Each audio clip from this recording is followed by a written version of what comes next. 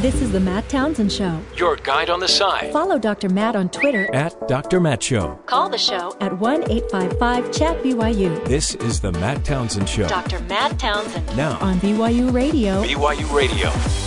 Our lessons from Tom Vanderbilt's book, you may also like. It brought up an interesting, I think, problem a lot of us have when we are dealing with likes or dislikes. One of my beliefs is just because you have a preference, right, doesn't mean that it has to be that way. And I learned this with my kids, that they can have a preference for what they want, but it doesn't mean we always choose that preference. Everyone can have likes or dislikes, and when it comes down to it, we need to figure out how to maybe try new things. Maybe that won't work for us today. My wife and I have learned a crazy little secret with our own kids that sometimes it's better to not tell them what we're doing. Because the minute we make an announcement about what we're doing, everyone's going to have an opinion. And with 6 kids and one of them married with a husband and a grandchild, we don't have time, I guess, to make it perfect for everyone. So we always try to just instill the idea that let's just try it, right? We can try it. If you don't like it, we don't have to like it. If you push too hard on people to try stuff, a lot of times you'll just create an immediate rebellion. If you don't push hard on people to try stuff, then they're never going to learn what else is out there in the world. So there's a fine balance, isn't there? And any parent knows there's a fine balance to getting their child to do something, to try something, but also do it in a way that we don't want to destroy the game. It's the balance of, the goose and the golden egg, Aesop's fable, that you want to keep getting results in life, but you've got to do it without destroying your ability to get results tomorrow. Any parent can get something to happen today. I can get my kids to eat their vegetables.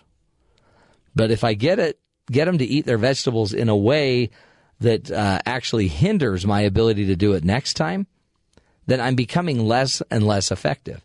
Our goal is to be able to be effective long term, to be able to get results today and be able to get them again tomorrow and the next day and the next day. And Tom's work and the example he was giving about, his getting his father to try a new drink or a new beer or a beverage, it's probably very appropriate for all of us to learn. If we want to get people to try new things, then you probably need to model it that, hey, this does well for you. They can see that it offers you an opportunity, and maybe start where the people are. It doesn't mean that they even want to change their beverage choice, but you can at least offer it.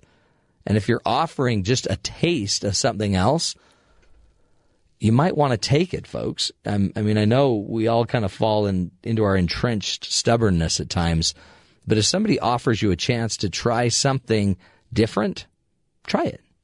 And know that there's nothing lost here. Just try stuff. Try it. We don't need to revert back to the 5-year-old that's not going to open his mouth to try anything new. When you're 45, you can just choose to try some new things. And amazingly, my trying and tasting of sushi 10 years ago changed my life. Thank you. Changed my life, folks. But for 35 years, I had said, nah, I don't eat raw fish. That's just horrible. It's choice, folks. Don't force choice. Choice is inevitable. Just create a great space where it's worth trying. And it's easy to try. And it's easy to fail as well. You're listening to the best of the Matt Townsend Show. Doing a little Coach's Corner for you here. Now, the breakup between Great Britain and the EU, it's a bunch of friends that you lined up years ago, and now they just don't get along. They just don't get along. So what are you supposed to do? And who do you go with, right? Do I go with my best friend, Great Britain? But I've really come to love and appreciate the other partners. I don't know. I don't know what you do. Well, the EU gives you financial benefits. So is your friend more important than financial benefits? No, because I feel like I can use both of them equally. How many times on the show have we talked about collaboration and the need to work together?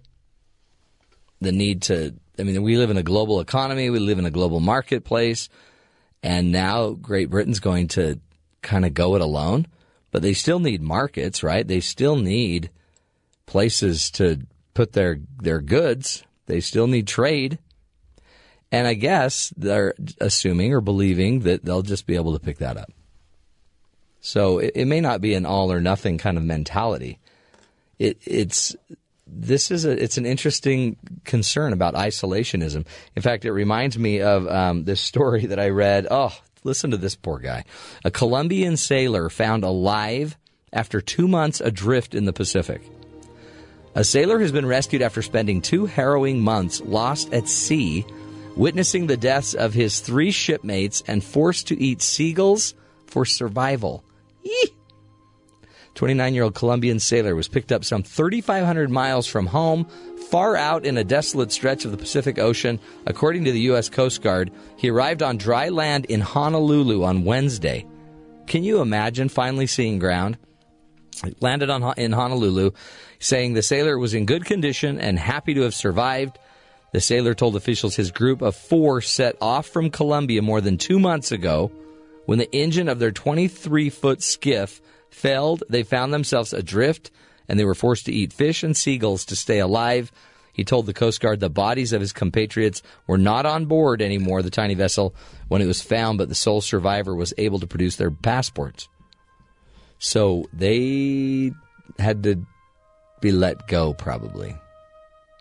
He was also found with a soccer ball, wasn't he? No, that's another show. Oh, really? Yeah, Okay. This is a real life story. This is not. Isn't that other one a real life story too? No. Really? That's a movie. I thought it was a documentary. No, Castaway? Yeah. Yeah, it's a movie. It didn't happen. But this is the music. I appreciate how you played that music behind this, but this was a real story of a guy that had to. I guess eventually these guys died, and then you just throw them into the ocean. That's what you got to do. You can't have them just dead there next to you. Can you imagine? Sometimes that's how I feel. Alone on an island, or just alone in a skiff. With a dead body next to you? With a dead body named Ben sleeping on the board. That's what I'm afraid of for the UK. Be careful. Be careful going off on your own. Sometimes you might just be adrift for 2 months and have to eat seagulls. We'll take a break. This is the Matt Townsend Show, helping you see the good in the world. The guy survived. That's the good. You're listening to the best of the Matt Townsend Show. We just learned about our physical health, right? You gotta lose the soda. And I'm going to say, just for my own sake, you gotta lose the sugary soda. The cancerous acidic soda without sugar, totally fine. No, it's not. More water, folks. Now, we tell our kids all of these things, and yet, isn't it hard? We heard earlier in the show the story about the son who called the police because his dad ran a red light. Thanks, Dad. There's certain things that they see out of you, right? They see how you handle stuff. They see what you're doing. Your kids are watching you. And they don't really have a shot at a healthy life if you don't provide it. And I'm not here to make you depressed because you're just such a horrible parent, because you're not. But they're watching. They are watching. And if we want any hope of being able to lead our families, we probably need to master ourselves. And find one thing, just one thing. And maybe soda is the way to begin. If you know you're a big soda lover, soda drinker, deal with it. Find a way to break the habit. And I wouldn't personally just go diet. I've been diet, and that doesn't help. I find that about 3 times a year I quit soda for about a month, and then I go out with a bunch of friends, and I watch them drink soda, and I'm like, oh, you guys are lucky.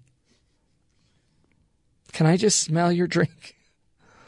I feel like I'm an alcoholic, and I never had alcohol.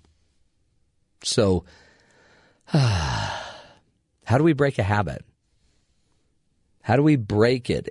But also, one of the things I'd think about is, instead of building the story and the belief that habits are hard to break, let's find a better reason to have the habit. Why would it be valuable for you to get rid of the soda? Well, my kids would be healthier. We would save money. Yeah, what else?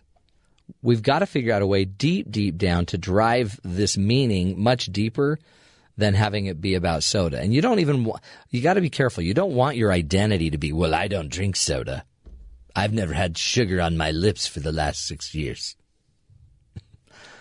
It drives me crazy when we become so adamant about one thing, and we've created our entire identity by not doing something. You also need to have your identity being something you do, something that you are, right? It's, I guess, easier to say what you're not, but sometimes we need to know what you are.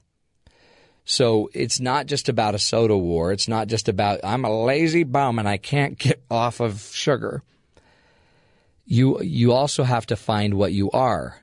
And as soon as you can connect to that deeper meaning in your life and the deeper purpose of what you're about, you'll see that it's not about soda. I have a belief that if we could connect to our deepest, most spiritual self, we wouldn't drink soda, right? We also probably wouldn't make fun of people, and we wouldn't yell, and we wouldn't hold grudges, because there's a deeper, better side of all of us, but our body is constantly battling that. So if we want to fix it, you don't necessarily have to just bare knuckle it and hunker down and get rid of everything in life that tastes good. You might also just want to figure out a deeper purpose for who you are. And again, you don't also have to go sit on a mountain like a monk and meditate. What it might simply mean is I gotta just figure out why health is so important to me. And it might simply be because it gives me a body that works, and when my body works, it makes this life a little easier to live. It gives me a chance to live longer so I can learn more. If I can figure out why I'm even on this big ball of mud, this planet, then I want to be here to learn. I think I'm here to learn. And if I'm slowly burning the candle at both ends of my life, then my learning is going to be shortchanged. And shortchanged simply because I like sugar. I don't think your God is up there sitting like, I cannot believe he's drinking another super big gulp. But your conscience might be telling you something. And it might be telling you something because you know something about you. You know that you're not drinking enough, or you're not eating enough vegetables, or you're not being the person you need to be. And you can just, I guess, go medicate it by, escaping and getting away from it. Or you could just dig a little deeper and find some other way to connect to a deeper reason why you want to get healthier. If it's just about getting in the bathing suit, I promise it won't work. You might get in the bathing suit, but, it might break, or it might not last very long. There's always the deeper reason. And so get out of your body, get out of your mind that kind of justifies everything we do, and let's get down to our spirit, that deeper inner connected being that you are, and see what it's telling you. It's still telling you, no matter what, you're loved, you're a great person, you're wonderful, even if you're drinking, cola. And it's also telling you, you can stop. You can moderate it. You could get in charge of it and lead it a little bit more. Everyone's going to have a trial. Everyone's going to have a challenge. Everyone. If your challenge are sugary drinks, okay. But no, that's not the real challenge. The real challenge is becoming the best you can become. And you're not bad because you do it. you need to figure it out, no matter what the addiction or no matter what the craving is, right? Interesting stuff, folks. That's the Coach's Corner. Stick with us. This is the Matt Townsend Show, helping you live longer, love stronger, lead healthier, happier lives. We'll be right back.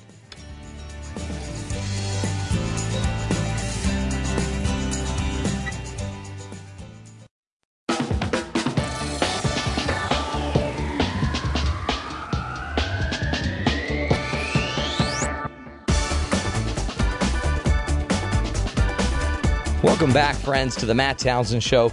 Hey, you know, with dozens of media outlets, American voters have had more than their fair share of options on political coverage this season. But, outlets like Fox News, CNN, MSNBC, they're all seeking to give us the latest report on the presidential election. However, according to our guest today, Dr. Justin Buechler, these party-aligned outlets make it difficult for voters to distinguish between valid criticism of one party and a biased reporting from a partisan shill. And so we wanted to talk to him today about this dilemma that we're all facing and maybe the inability to trust any of the news we're hearing because we can't distinguish. Is it partisanship or is it true, effective, healthy reporting? Well, Dr. Justin Buechler joins us. He is a professor of political science at Case Western University, Reserve University, and he studies elections, political parties, and Congress. And he's going to help us through this crazy partisan dilemma. Dr. Buechler, welcome to the Matt Townsend Show. Glad to be here. Great topic. And again, just yesterday we were hearing reports about the trustworthiness of media dropping down. I think it's like 6% of people trust media, which is, I guess, equivalent of Congress. Is what's going on in the media that the trust is dropping so much and the confusion that you've been talking about is on the rise? Well, the trust and the confusion issues are, I think, very different issues. The trust question comes down to a couple of things. One, if you look at trust in any political institution over time over the last several decades, the American public's trust has gone down. That's across the board any form of institution, which is part of a broader trend. The confusion is a separate issue, and the confusion is caused by, in my opinion, the proliferation of explicitly and sometimes implicitly partisan outlets. So if you look at the media landscape, you see a large number of outlets from cable news stations to news sites online that cover things from a very distinctly partisan perspective. And the confusion from a voter's perspective is that the only way to tell the difference between valid criticism of one party and biased reporting is if you have some other way to assess information, which means the only people who are really capable of doing that are those of us who are really voracious news consumers. The people who are reading just a little bit, watching just a little bit, it becomes very hard to tell. And since there are so many partisan outlets, if somebody criticizes the Democratic Party, it may be valid criticism, or it may just be Fox News being Fox News. If somebody criticizes the Republican Party, it may be valid criticism, or it may just be people doing what MSNBC does. Right. And if you don't have other sources of information, then from the voter's perspective, you can't really tell the difference. So I think the problem is that when voters discount one-sided criticism, they're actually being rational, because if you don't have another way to tell what the truth is, then if you start with the premise that the parties are sort of equally balanced in all respects, then if somebody tells you otherwise, you're being rational to discount that. It is. It's an issue too, because I guess those 3 or 4 sites that and networks that you were citing, I guess those are the most popular networks as well. Well, on cable news, it's worth pointing out that most people don't get their information from cable news. Fox and MSNBC have very definite partisan perspectives, and they have a relatively large audience compared to any one media outlet, but most people don't watch Fox News. Most people don't watch MSNBC, and I think that's not really the point, because the point I'm trying to make is not that people get bad information from stations like Fox News and MSNBC, although that's true. The problem is that the existence of institutions like Fox News and MSNBC is that they constrain other news outlets. So even if you're talking about network nightly news that more people watch, or websites with a broad readership, those sites and those outlets are constrained in what they can do by the existence of Fox and MSNBC. The existence of Fox and MSNBC make it rational for voters paying attention to other outlets to discount one-sided criticism. So it's not that too many people watch Fox and MSNBC. It's that the existence of these kinds of stations makes it difficult for viewers to distinguish valid criticism from partisan coverage when it comes from other outlets. And they can't actually, because if another outlet goes and gathers more data and validates a story, they can't. You're saying they can't. The average viewer or listener, they're not easily distinguishing if that's real data, real factual criticism, or if it's just biased. Basically, yes. And the problem is that most news consumers aren't going to go very far out of their way to check any one piece of information. Right. The problem is most news consumers are going to maybe read one story online, then they think they have the gist of it, and they don't read 5 more stories on the same topic to see how other outlets cover it. And from the perspective of a news consumer just trying to gather information efficiently, it defeats the purpose if you have to go and check 5 more news sources to try to figure out what the truth is. What do you sense led to the shift? Because I guess a lot of this is just opinion-based journalism, which seems to be clouding up really the ethic of journalism. Well, I think that's part of it. I think it's a big part that we have so many partisan media outlets that cover news in an opinion-based manner, because the existence of these outlets is what makes it rational for voters to discount any kind of one-sided criticism. But I think the other factor here is journalistic norms. So journalists are expected to cover politics from a sort of neutral perspective in which they assert that both parties are equally extreme, they're equally honest, they're equally dishonest, etc. So journalists, if they break from that norm, they get lumped in with the more opinion-based outlets. So if one candidate lies and the other tells the truth, the journalists can do one of two things. They can either call the liar a liar, or they can obey journalistic norms, because journalistic norms require pretending that both candidates are always equally honest and equally dishonest. So the problem is that if one candidate lies, journalists can't point that out without breaking from journalistic norms. And those journalistic norms predate the modern media landscape. Those journalistic norms have been in existence for a long time, and they sort of date back to the muckraking era, where we started to see journalism break away from the 19th century model, where newspapers were basically party-owned operations.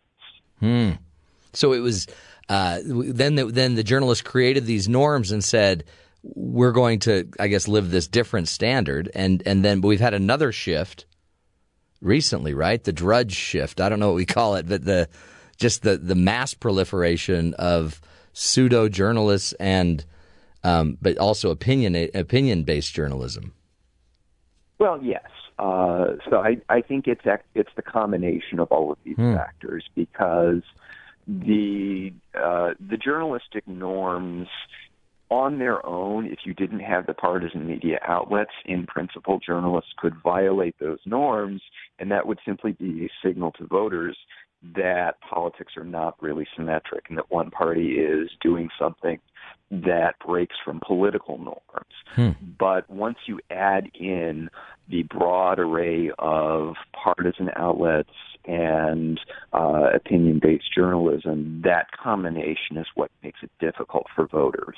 Yeah, and you in your article in theconversation.com, you make a great point about lying that I want to come back and talk about, because it really, it's an interesting thing. I mean, Donald Trump can lie, Hillary Clinton can lie, and yet their lies may not be the same, and we don't even have a good evaluation of that. So let's come back, Justin. We're speaking with Dr. Justin Buechler from Case Western Reserve University. He's helping us sort through the journalist dilemma, which is trying to understand, boy, at what point are we able to say what needs to be said and not necessarily appear as if we're just being a biased journalist? And is that confusing the audience, those that are reading and learning and watching these stories? It's an interesting problem that the media is facing, and in turn that we're facing as a country. So stick with us. We'll continue this discussion about partisan media and its impact on all of us. Stick with us. This is the Matt Townsend Show. We'll be right back.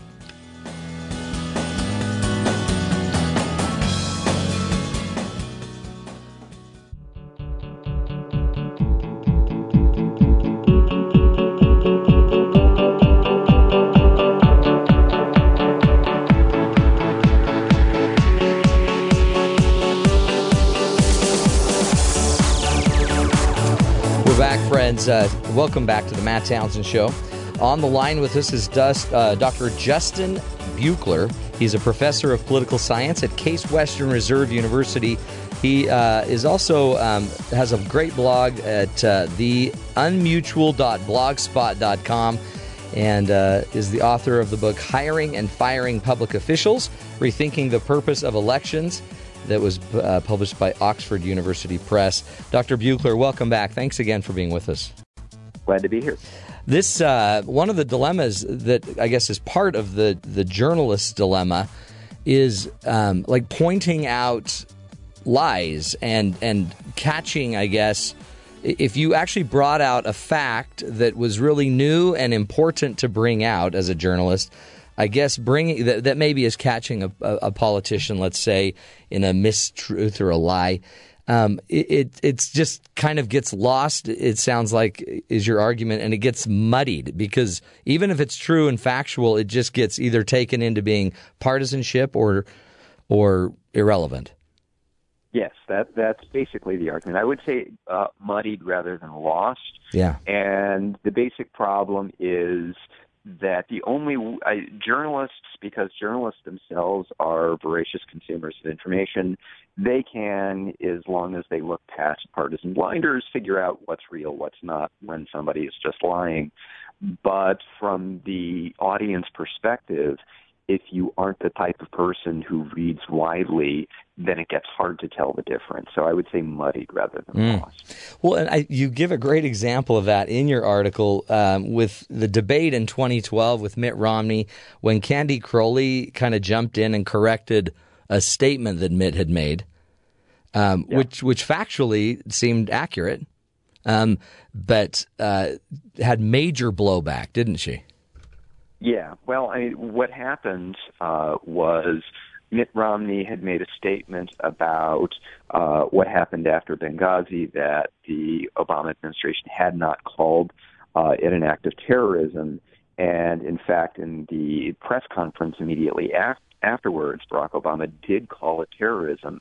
But this is one of these myths that got bandied around on Fox News and other Republican outlets. And it's hard to tell whether or not Mitt Romney actually believed it, but there's video clip. And when Mitt Romney said it during the debate, Candy Crowley interrupted and pointed out that there was actually video contradicting Mitt Romney's statement. And what happened in the aftermath was that Republicans decided that they couldn't have Candy Crawley moderating debates. And from the journalist perspective, Candy Crawley actually was violating norms of how debates are moderated in a very serious way. But she was put in this position where she could do one of two things. She could either allow a lie to stand, or she could violate journalistic norms in a very direct way. And she chose the latter, which means that she will never again be allowed to moderate a debate. Right. Because what each side wants in a debate moderator is somebody who is going to obey journalistic norms. And Candy Crawley violated journalistic norms in favor of correcting something that was a falsehood. So there's the dilemma, right? I mean, yes, what's your role, and what role do they want to play? Wow, that's exactly right. And there's no out. I mean, one of the things you mentioned is there's no solution to this, apparently. Well, I don't want to say there is no solution, but I will say that I can't figure one out. And the basic problem is that from a maybe weakly informed voter's perspective, it is rational to discount one-sided criticism as long as there are partisan media outlets out there. It's probably not accurate to say there is no solution, because we did see the development of muckraking journalism come out of a tradition in which newspapers were party-owned. So we have seen in the past transitions from what we might call biased journalism into a more neutral, objective form of journalism. But it took a fundamental transformation of the media landscape. It took moving from newspapers being party-owned to newspapers being independent outlets. And that was a dramatic transformation in the basic structure of the media. So in principle, it may be possible for media structures to change. I just don't know how. How do you sort through it? Do you have specific sites you go to that you feel are more neutral, more objective? Or do you just try to read everything?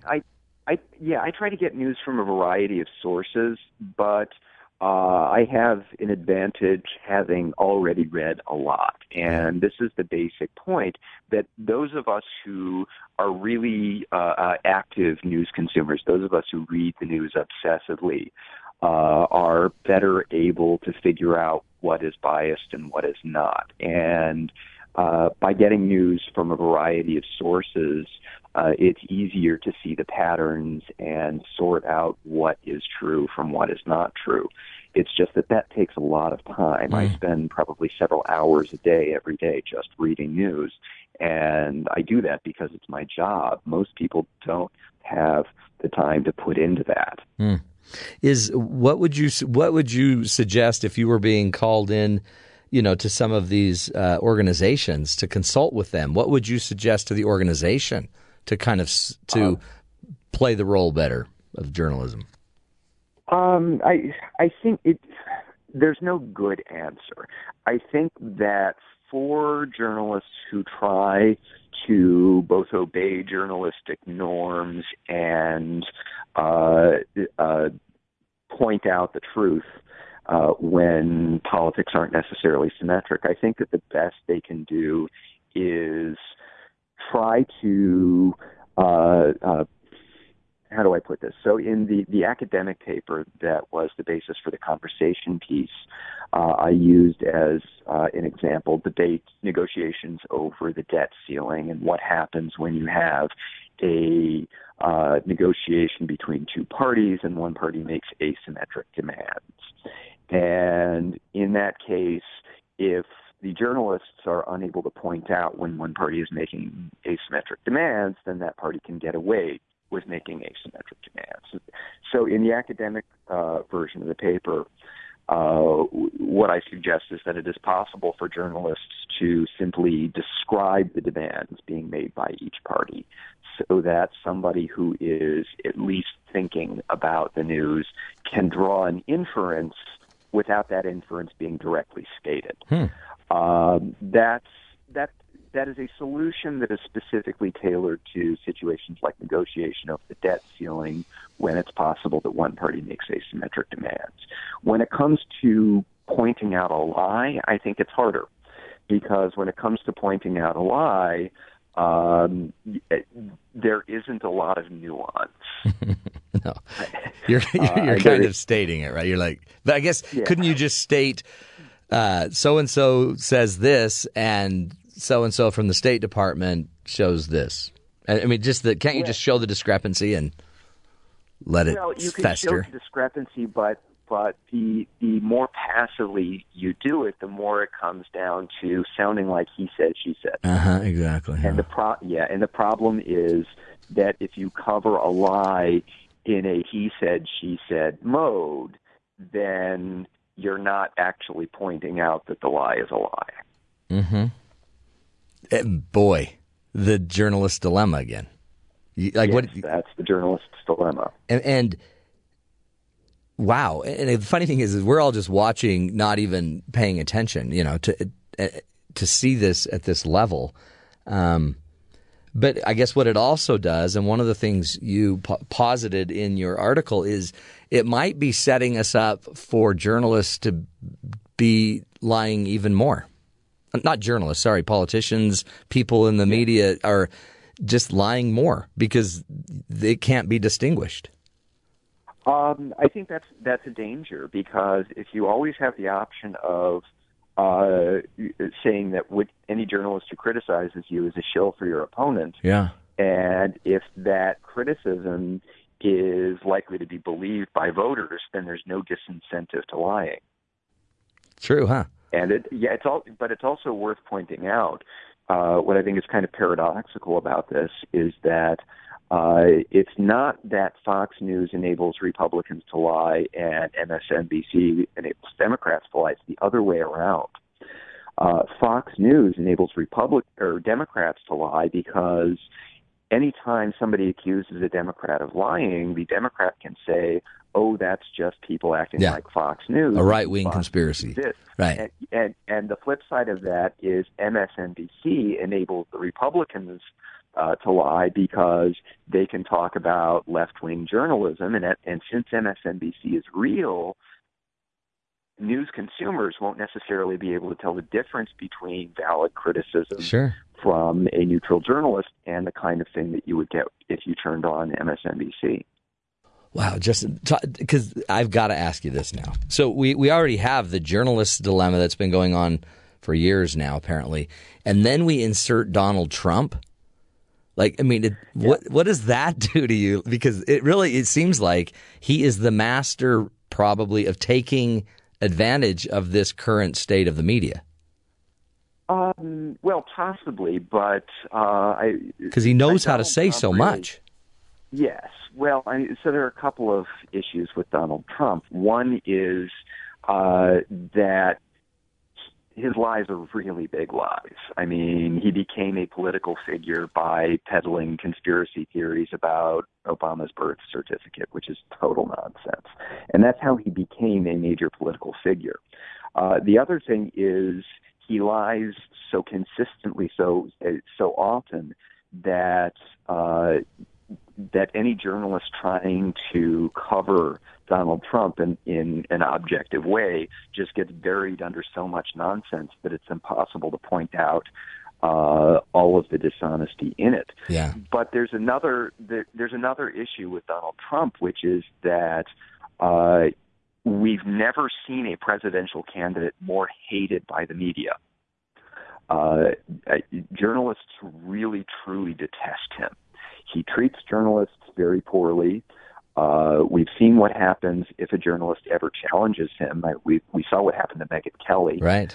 And this creates a level of hostility towards Donald Trump among journalists that might actually convince enough journalists to treat him differently. But of course, if they treat him differently, the flip side is Donald Trump can then say that the media are all out to get him, and he'd be right. And stir the pot. And then again, like you were saying, it really makes it so It also confuses the Hillary Clinton side of the race because now her lies are different than his lies. Whose lies are worse? But we don't know if they are lying because of the partisanship, and it just adds more confusion, doesn't it? Yeah, and the structure of the system could enable and even incentivize Hillary Clinton to lie more because, and she's a politician. Politicians are frequently dishonest, but if one's opponent is Donald Trump, you can get away with a lot more dishonesty simply because, by comparison, anybody looks honest. It's true.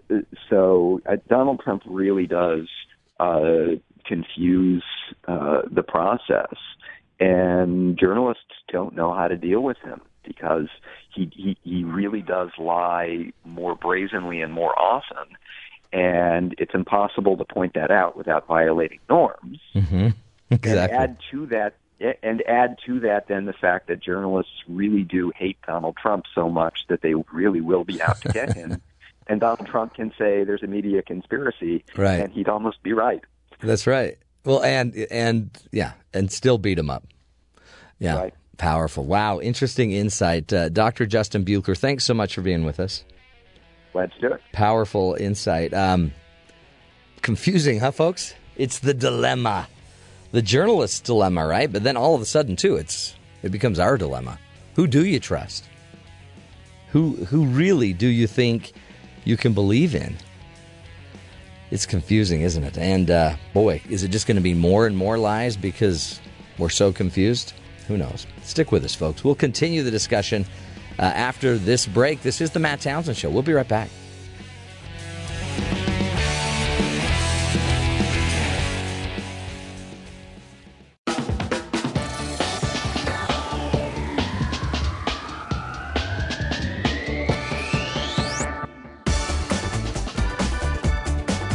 Welcome back, friends, to the Matt Townsend Show. Boy, how do you know who to trust, for heaven's sakes? You can't necessarily trust the media. And isn't it sad? Even the media, the journalists that are just trying to be journalists and objective and follow the journalistic standard, right? They're going to get beat up for not necessarily reporting a lie, or, just trying to remain neutral. Or you're going to beat up the opposing, partisan journalist, the one that doesn't, or that does report stuff that doesn't jive with your candidate. So what part, as you think about this, are you? What part of this are you, the listener, the voter? What part of this dilemma of, maybe even fostering a situation where our politicians can lie more and more to us and we actually care less? What part of that do you play? Oh, now you're blaming me, Matt. Always blaming me. Yeah, well, if you don't care, why would they need to be honest? If you don't read enough to discern what the truth is, why would anybody need to be honest? And in the end, that's your responsibility. That's my responsibility. That's our responsibility. We've got to care. And we just sit here and we joke about it all the time on the show, but this political process is getting crazy. And if it comes down to Hillary Clinton and Donald Trump, holy cow. Hillary Clinton's been claiming a right-wing conspiracy for 20-something years. So we don't have to believe any negative journalism on her, right? Because it's just obviously the right wing. And can you imagine what Donald Trump would say about Hillary Clinton? And who's going to actually sort that out? And what might just happen is, I guess we're going to get so mad and frustrated with these people that we're just going to what? Donald Trump's going to say, he's already saying that the Harriet Tubman on the $20 bill is just pure political correctness. So he throws that out there, And all of the liberal media are like, oh, and they collapse on him. And he's like, see? Just a bunch of liberals wanting political correctness. Folks, you're going to have to sort through it.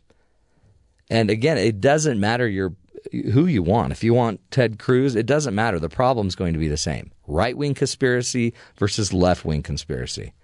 How many times have the media been booed in the debates? Which tells us that the media is in this weird polarized situation. Because of partisan media, a really good journalist never gets listened to.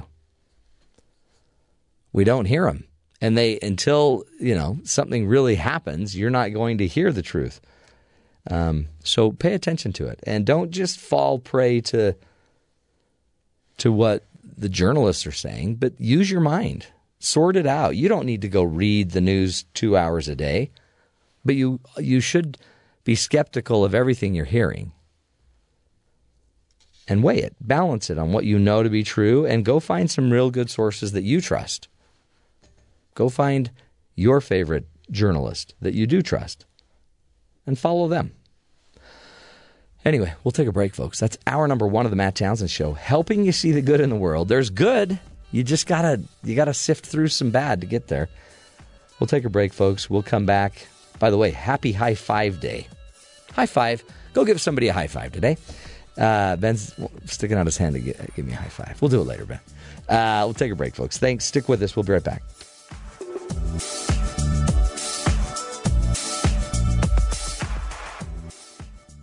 This is the Matt Townsend Show. Your guide on the side. Follow Dr. Matt on Twitter At Dr. Matt Show. Call the show at 1-855-CHAT-BYU. This is the Matt Townsend Show. Dr. Matt Townsend. Now On BYU Radio. BYU Radio.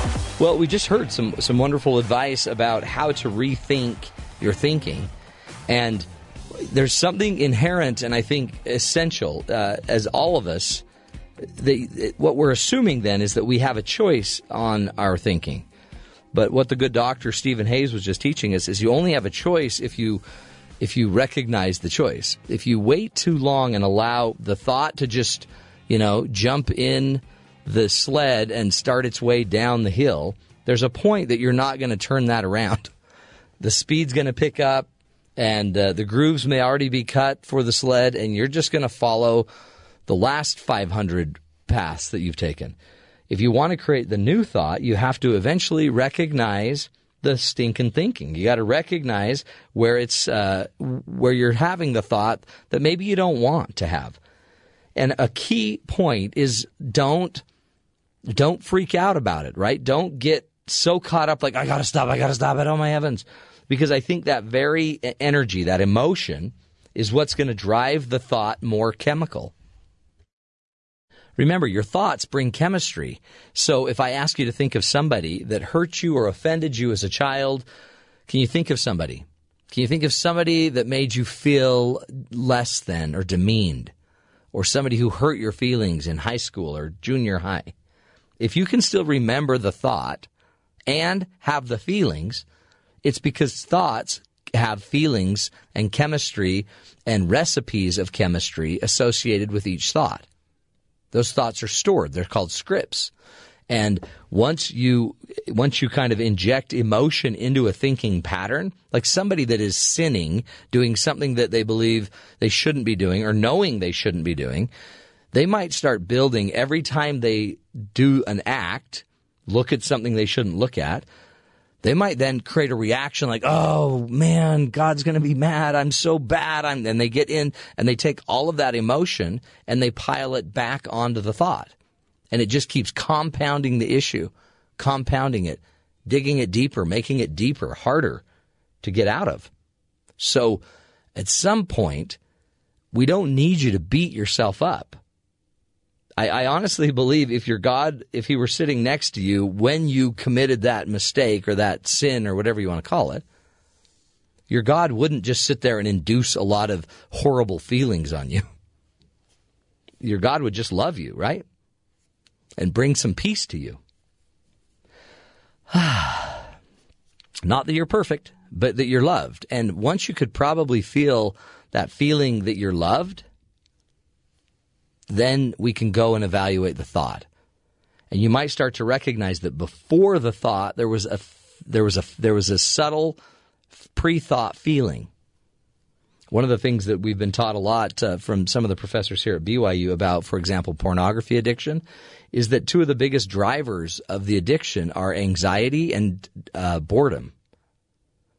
So if you have a little anxiety on board, that may create the thought that maybe we ought to go start looking at some porn, which then creates feelings, which then drives action. Or boredom. Hey, there's nothing going on here. Maybe I ought to go look at that thing and then off we go.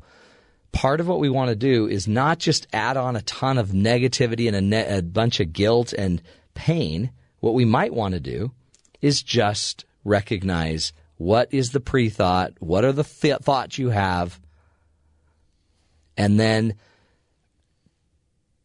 like our good doctor was telling us, maybe turn it into a song, maybe make it funnier, maybe do something to, get rid of the emotional tension so we don't just gang up and drive these things deeper. Anyway, it's just an idea, right? But it's an idea that can make us better. Know that your thoughts are driven by your echoes of your history. And those echoes aren't going away, but they are yours. You're here on this earth to act and not just be acted upon, even by your history that was misunderstood by a 5-year-old boy. It's time to act. Let's start trying. Start making fun of our thoughts a bit. You're listening to the best of the Matt Townsend Show. When you think about it, if everybody has some reason to be a little messed up, right? We got our parents to blame. We've got people in our world around us to blame. We have, somebody in our childhood that hurt us or harmed us. So then you look at these foster care kids who really don't have any control. It's not like they can just be positive and think their way out of this. They have a hole that they're digging and they need to get out of it. And sometimes they just need you. So seriously, go evaluate if there's some way you could get involved, whether time, money, energy, whatever you've got, it makes a difference. I used to do a lot of training where I would take these families and just help them strengthen their marriages, their relationships, to make sure that they were learning, good communication skills so that it wasn't destroying a marriage as they were fostering and caring for these kids.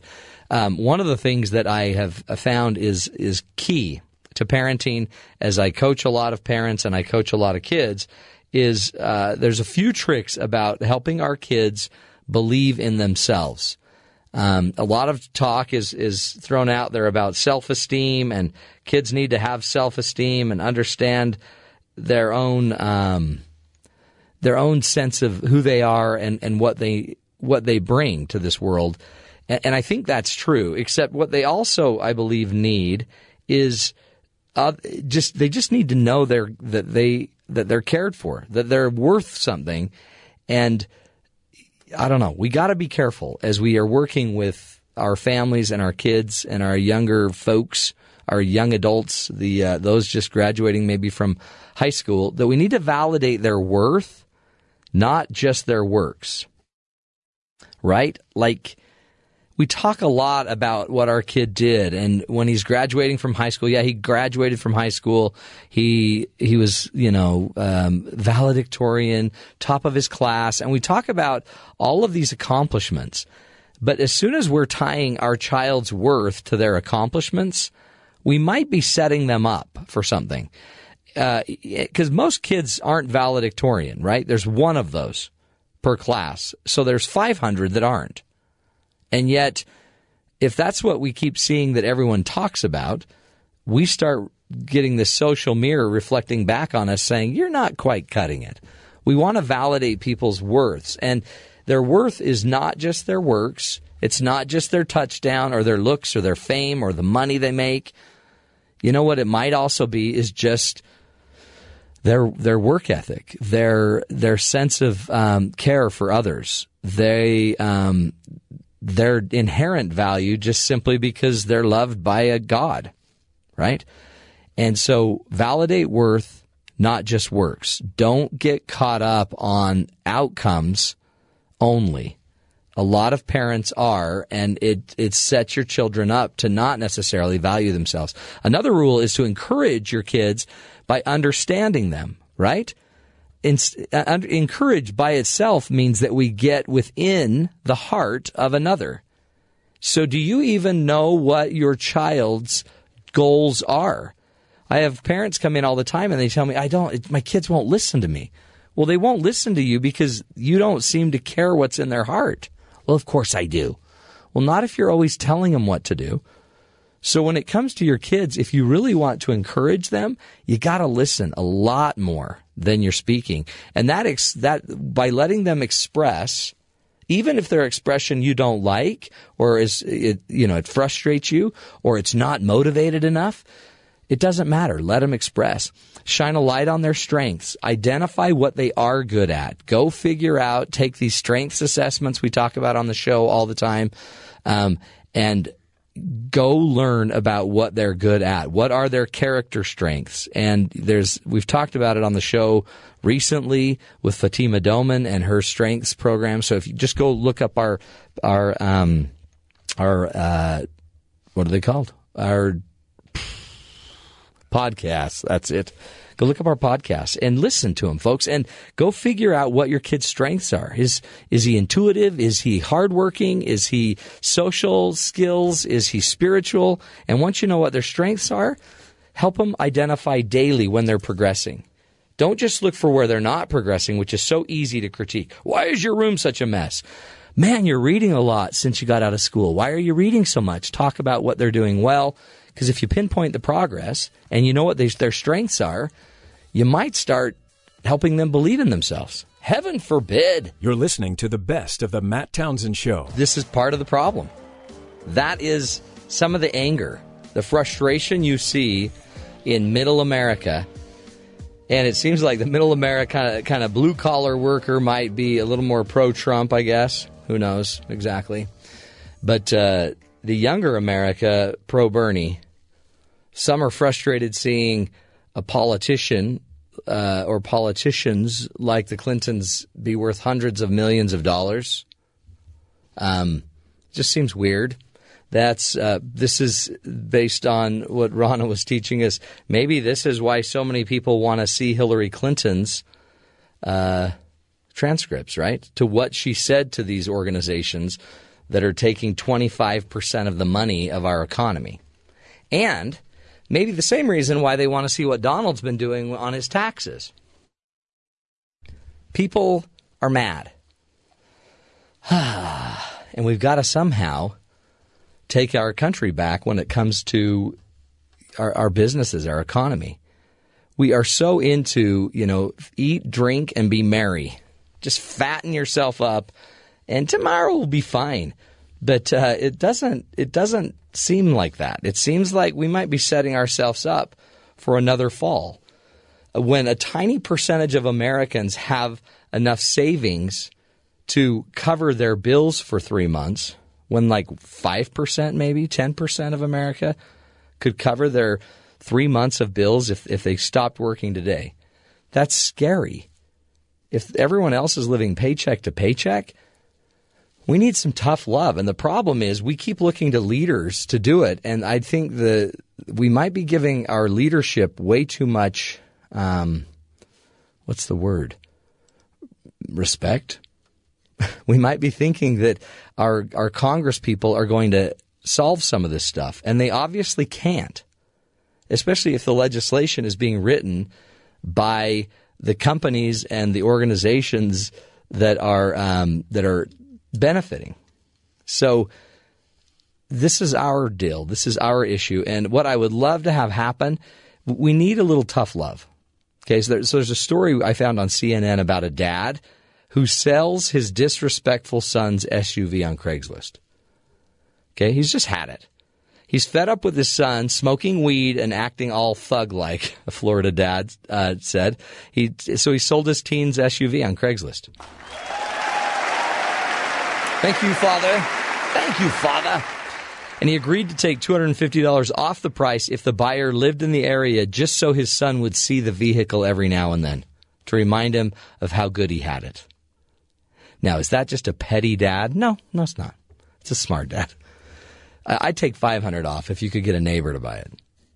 And let the son see that you can't treat people like that. He wrote on Craigslist, I have my son's truck up for sale that I bought for him as his first car. He thinks it's cool to drive around with his friends smoking dope and acting all thug, especially not showing me and my wife the respect we deserve. This was a vehicle to finish school in, get a decent job, and get a head start in life, but chose to throw it all away because his friends would rather have an influence on him than me. No, he'd rather have his friends have an influence on him more than I do. Now he can't put those Jordans to use. Now he can put the Jordans to use and walk, they're a little swear word there, walk his blank off on the way to school. The truck's nice. It has ice cold air, power, everything. It's dirty inside, but, with somebody with a little pride and respect can clean that right up. So it's on sale. And maybe that's what we need, is somebody to come in and just whip us and just take us out and say, do we need another economic collapse? Or can you do something about it? Just ask yourself, what can you do about it? If your answer is nothing, then we got to rethink, right? And keep listening. We'll find ways. One way is to stay informed. Another way is to vote. And if you're frustrated with voting on the national level, vote on the local level. Look at your Congress people. They're having a huge impact on your life. We'll take a break. We'll be right back. This is The Matt Townsend Show.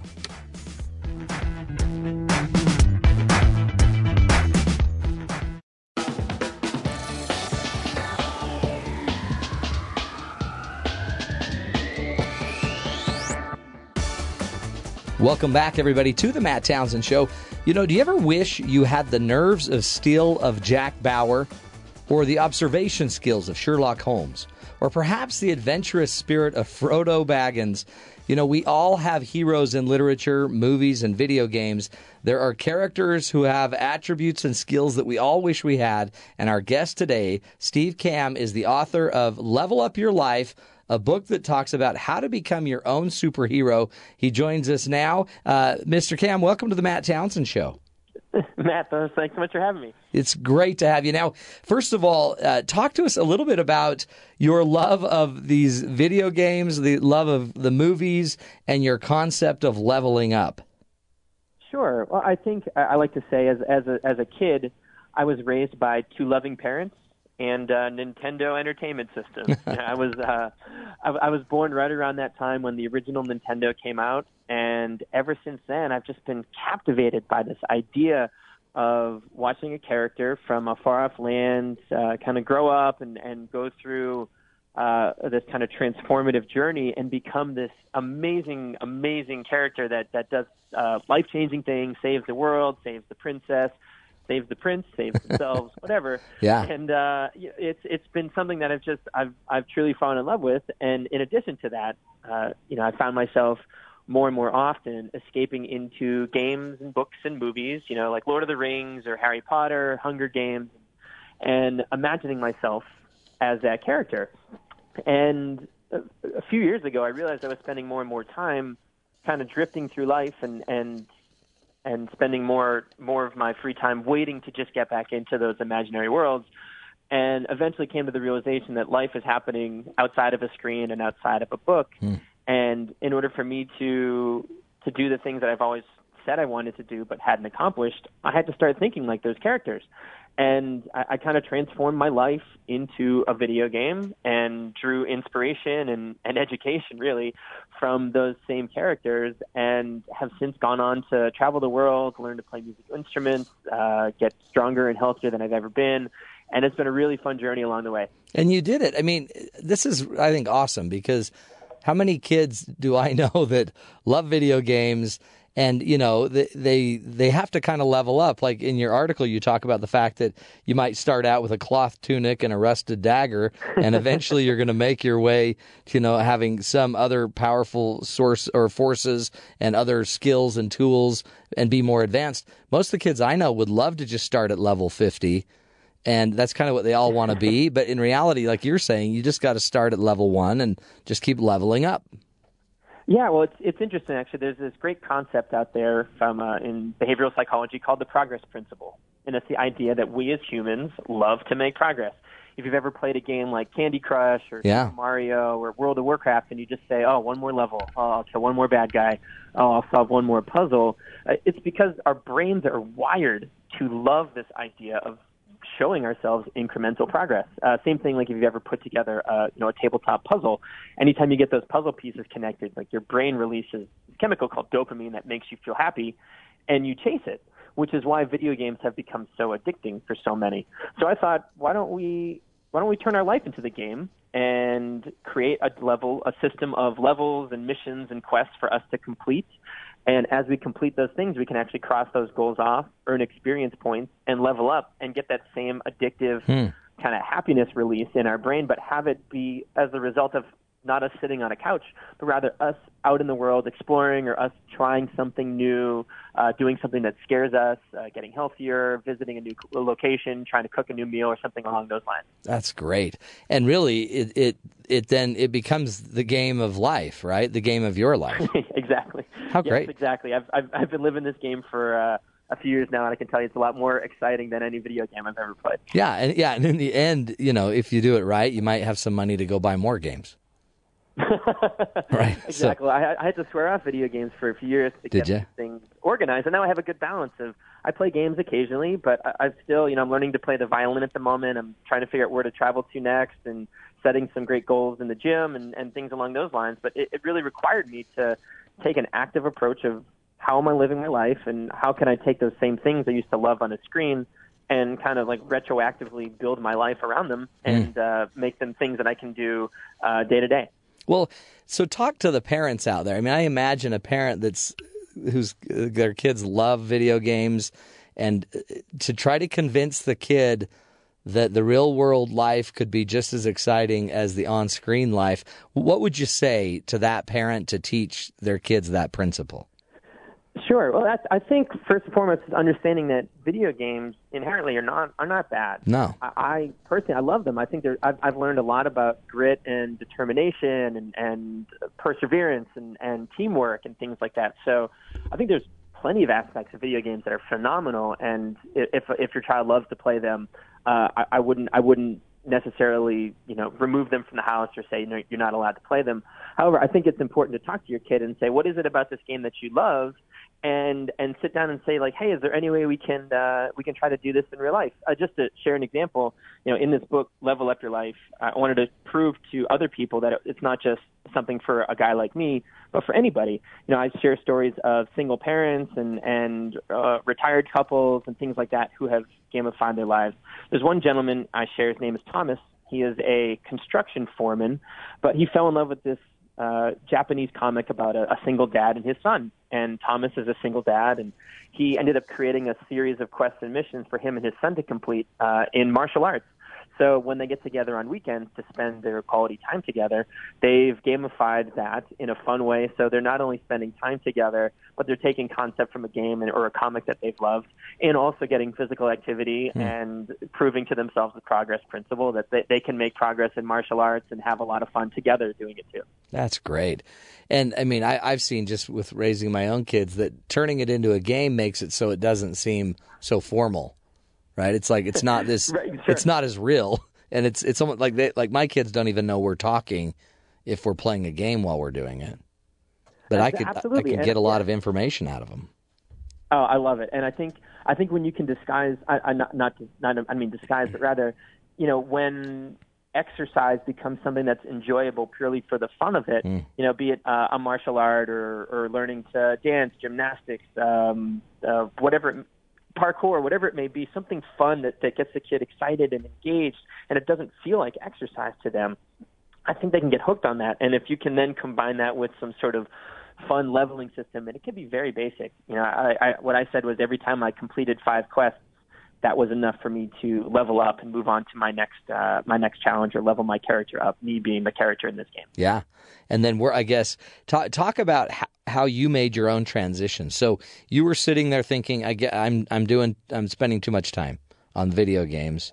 And is that how it started? Is you just became aware that you're not going anywhere? believe it or not, so there's this great concept in called the hero's journey. It's the idea that every great story in history follows a very similar story arc. There's a character that that receives some sort of call to action, and it's either thrust upon them or they make a decision, and then they go on this extraordinary journey where they encounter challenges and recruit allies, defeat bad guys, and return home a changed person.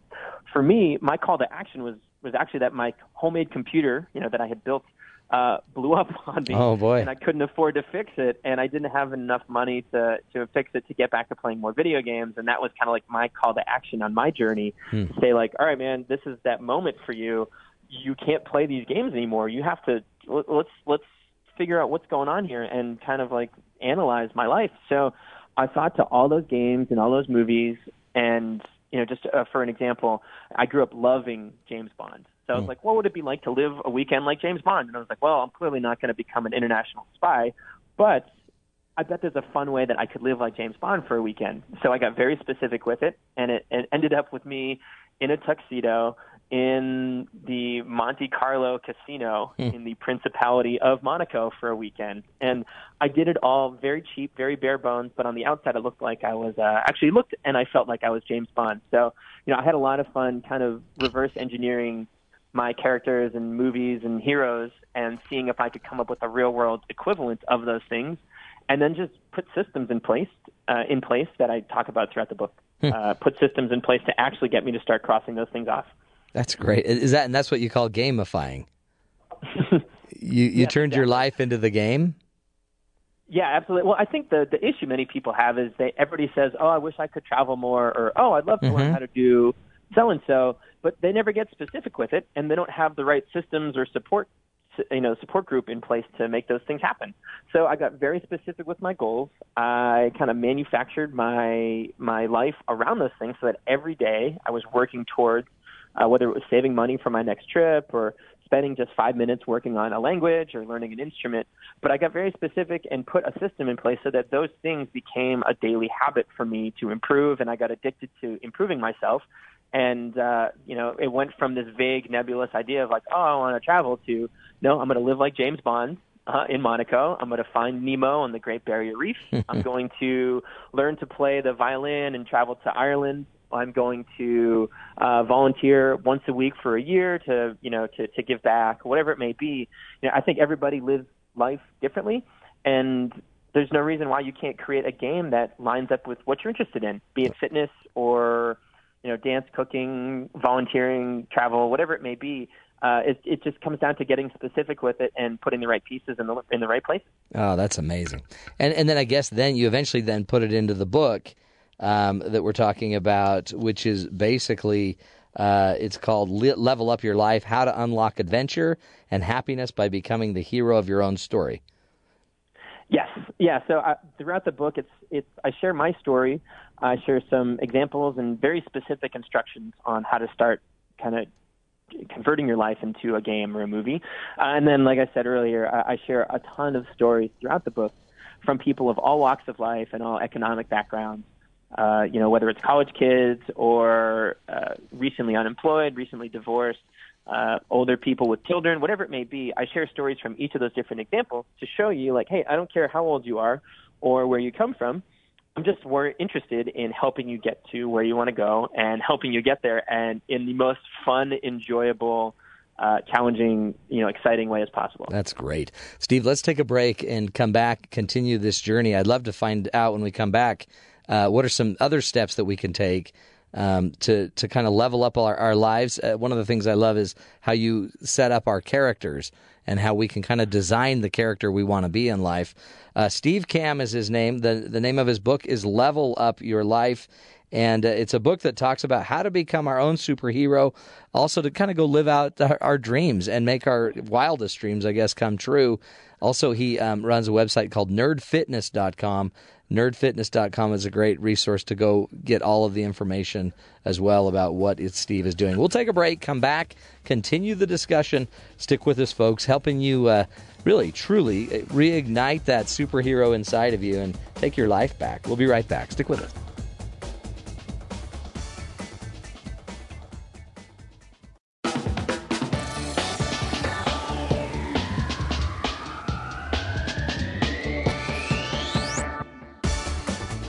Welcome back, everybody, to the Matt Townsend Show.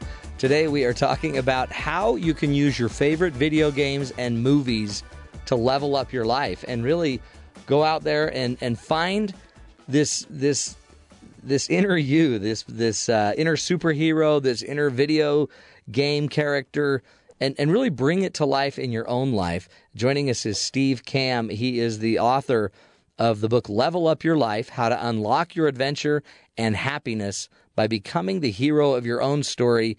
And Steve also has a great website you might want to go check out called nerdfitness.com, where you can also get a lot of information about what he does and see some of his great work with his book and his blogs. Steve, welcome back to the show. Thanks for being here. Yeah, thanks for having me stick around. I think it's a really empowering idea. I mean, a lot of people are moved by media, right? By their video games or by their by the movies they see. And you made a great point where we sometimes disconnect from kind of that world and our real world. We don't see how we could ever go create a life like that. And yet you're saying you can. You just need to become intentional about it. I think intention is one of the most important things. So, recently it's been kind of superhero movies are in. Thanks to Marvel and this upcoming weekend with Batman and first Superman coming out, I think so many people are probably going to wander out of a theater and say, man, wouldn't it be cool to be Batman? Or, oh, wouldn't it be awesome to be Superman? And more often than not, people have that conversation with their friends, like, oh, I'd love to fly, or I'd love to do this or that, or they watch James Bond, or they play a game. And I was that guy. I was a daydreamer. I went to work at a job I didn't love and came home and sat on my couch and escaped more often than not into another game, another movie, and daydreamed about what those things were like. And eventually I got to the point where I realized that life had to be lived and I had to do it with intention. And the only intention, or like the only path that I knew, were the things that helped raise me. Those heroes, Super Mario, Link from the Legend of Zelda, Captain America, Superman. Those are the characters that taught me the lessons I needed to learn about growing up. So I not knowing any better, I was like, let's try to take those things and turn myself into a character like those guys and see what happened. And it's turned into this kind of whirlwind, crazy journey of globe-trotting adventures and challenging myself with things that scare the heck out of me. And I've met a lot of really great people along the way as well. It's been so much fun. And I guess one of the things that you talk about in the article on lifehacker.com is the idea that, just like in the movies or just like on the video game, we have a character that we play. And you're saying that we need to decide what our character is going to be. Yeah, so I think, it's funny. I wrote this book from like the perspective of a skeptical nerd because that's who I am. I understand there are certain books out there where it's like, oh, just believe it and it will happen. And I looked at it from the perspective of, okay, like let's get very scientific and dig into the nitty-gritty on this stuff. And can you actually do this realistically? Can you turn yourself into a character? And, I thought about my favorite characters from those stories that I loved growing up. And I realized that they all had dual existences. For example, Superman is, by day, he's a mild-mannered reporter. And Indiana Jones is a archaeology professor during the day. And I thought it was kind of neat. Like, here we have these world-traveling, all-powerful superheroes that also have day-to-day responsibilities and bills to pay and things to take care of in the real world. And then they have this alter ego version of themselves that do amazing things. And I was like, that lines up perfectly with how I want to live my life. I have bills to pay. I have an apartment to keep clean. I have friends to hang out with, obligations to take care of. But there's also this other part of me that wants to travel and learn and grow and do things that maybe the regular version of me is afraid to try. So why don't I create a superhero version of myself? And I encourage people through, actually, if you go to levelupyourlife.com, you can create your own character. It's completely free. And you can decide, write your origin, like your backstory. Everybody loves the backstory of how a superhero came to be. Right. So I think it's really fun for people to kind of get very creative and have some fun with creating the backstory of what their alter ego is, and then deciding what that alter ego wants to become, like what kind of character they want to be, what kind of story do they want to play out. And once you make those decisions, then it's simply putting one foot in front of the other, or identifying that first quest or mission that this alter ego version of you, that might have to work after school or after work or before your kids wake up in the morning.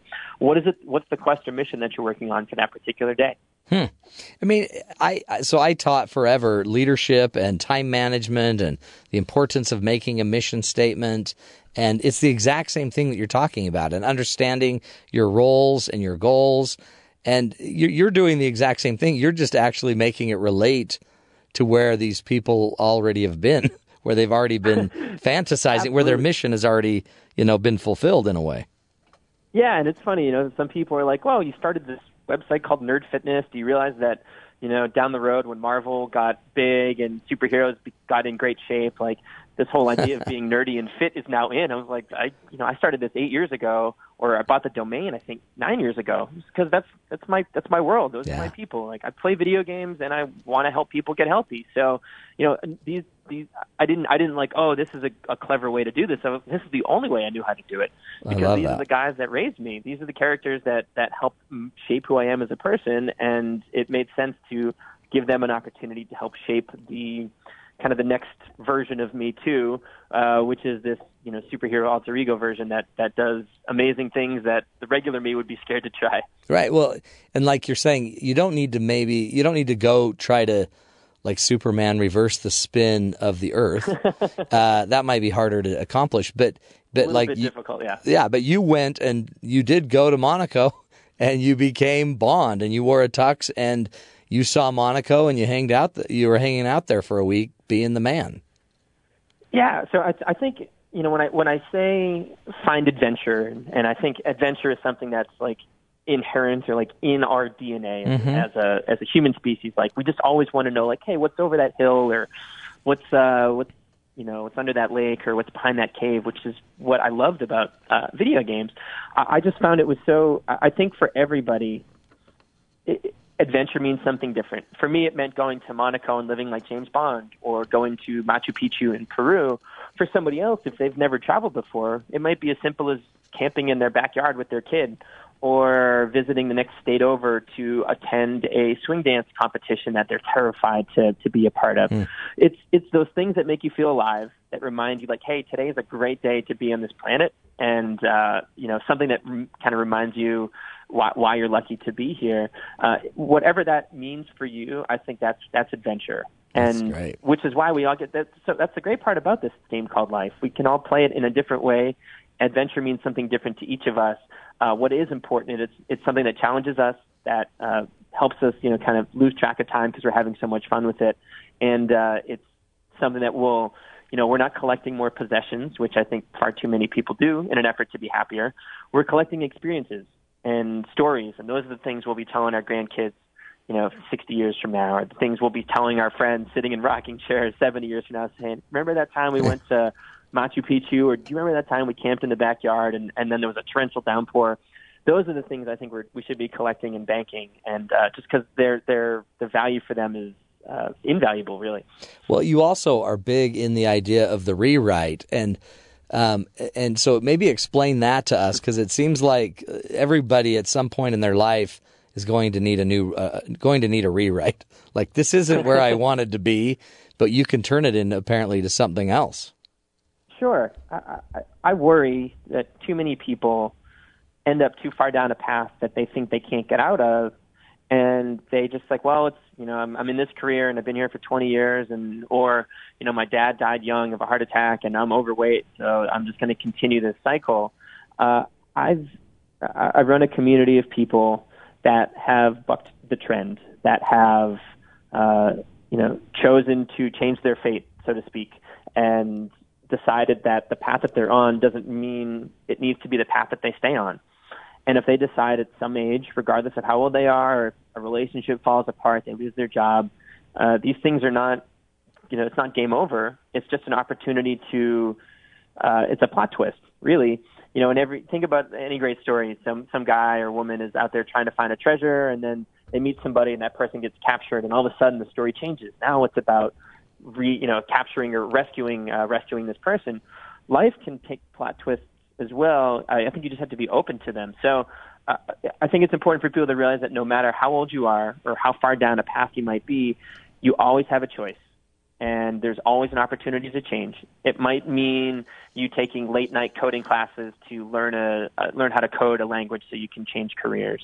Or it might mean you might need to downsize your house so that you can take a job in a path that you're actually enjoying instead of one that you're merely existing in.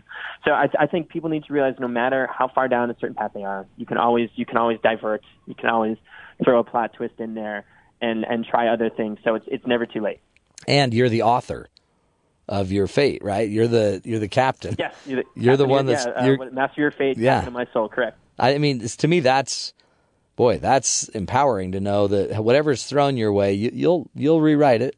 I guess, is that what you mean by the rebellion and the rebels? Talk about that, because that's a big part of almost any really good story is a rebellion or a rebel. Yeah. So when I started Nerd Fitness years ago, I was curious, or I wasn't sure what to call our community. You know, I was like, I run a website called Nerd Fitness, and I can't just call ourselves, we're not a community. That doesn't sound nerdy enough to me. So as a big fan of Star Wars, I asked the community, I asked the members in there, and I said, hey, do you guys want to be part of starting an empire? Building an empire or starting a rebellion? And overwhelmingly, the response came in that people wanted to start a rebellion. And I just thought that was so neat and so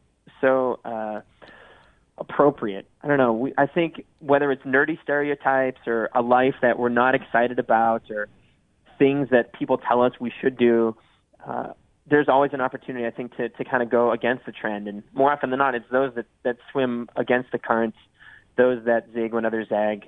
Those are the people that end up finding happiness, growth, and change. But it requires a decision. So for Nerd Fitness, it's us rebelling against kind of a life of mediocrity, a life of following in the footsteps of, or following a path that we're not thrilled with, or a path that we think is inevitable, and it's rebelling against that fate, and rewriting it ourselves. And it's kind of cool. The rebellion really started as me just writing some blog posts a few times a week, and it's since evolved into this worldwide community of people from all walks of life that are helping and supporting each other get healthier, live happier, and do more exciting things. That's great. So people can then go to your website and join the rebellion? Yeah, you can join the rebellion. It's at nerdfitness.com. There's some free ebooks you can download. I send out 2 free articles per week. If you go to levelupyourlife.com, you can read the first chapter of the book, which tells my entire James Bond story. You can create a character there completely free. And if you so choose, check the book out. It's available in bookstores and on Amazon and, Barnes & Noble and websites.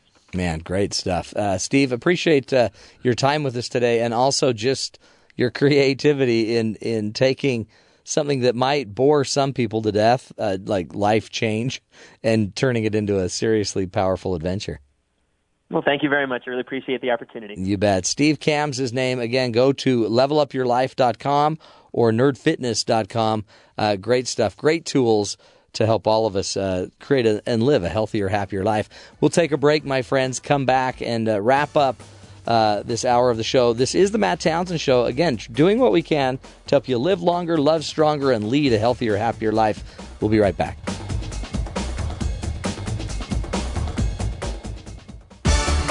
Welcome back, friends, to the Matt Townsend Show.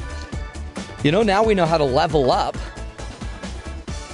We were working with Ben in the last few minutes about him leveling up, and I asked him what superhero he wanted to be, and don't even name the name. But it's just not appropriate. Ben? You asked me an honest question, and I gave you... That would level you down. We need to get you higher. If you want...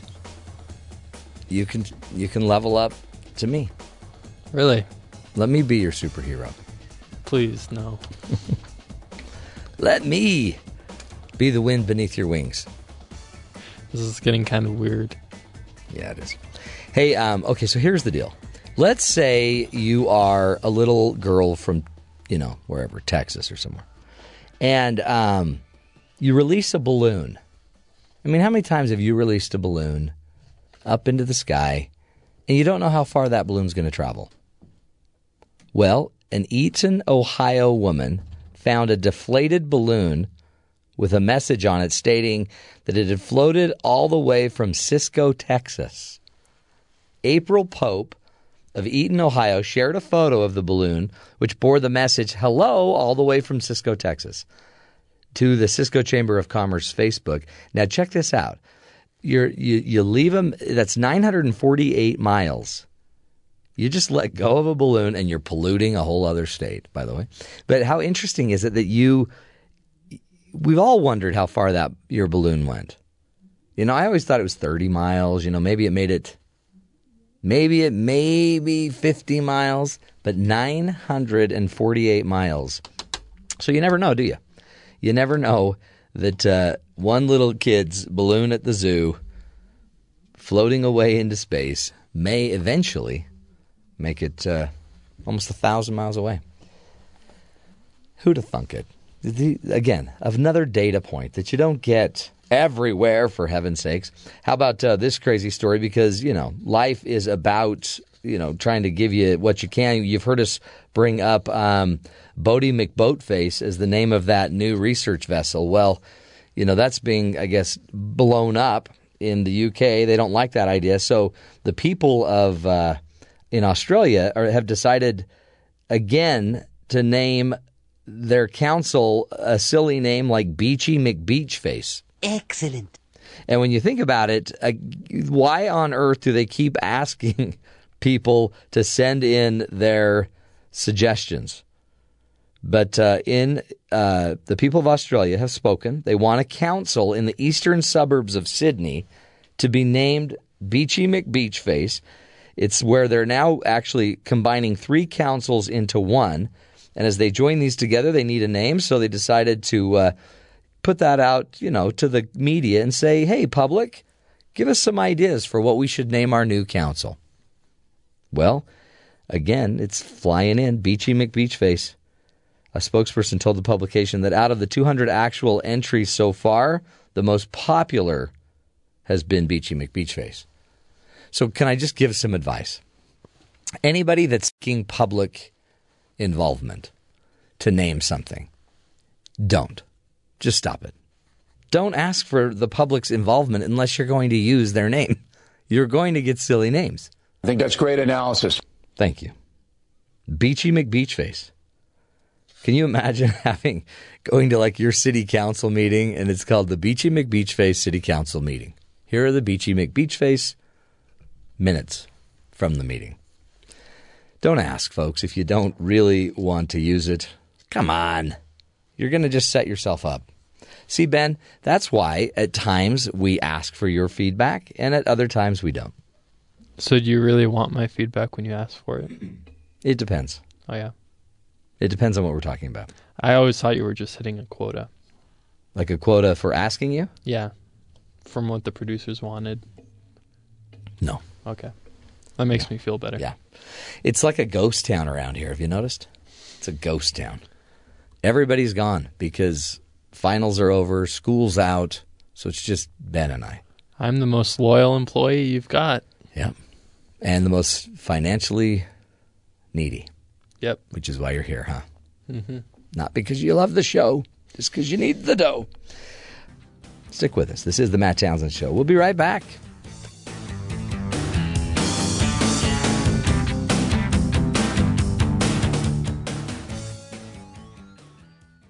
This is the Matt Townsend Show. Your guide on the side. Follow Dr. Matt on Twitter At Dr. Matt Show. Call the show at 1-855-CHAT-BYU. This is the Matt Townsend Show. Dr. Matt Townsend Now on BYU Radio. BYU Radio.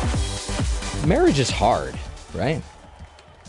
And it's even harder just with the typical issues of life.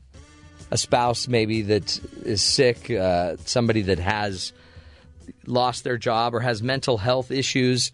There's so many different problems that can come up. So am I just supposed to stick it out and stay with somebody that doesn't get me? I hear that all the time. And I don't know. But what will you become? And if you do stick it out And what will you become if you don't? I think our assumption is, well, my life would be so much better without it.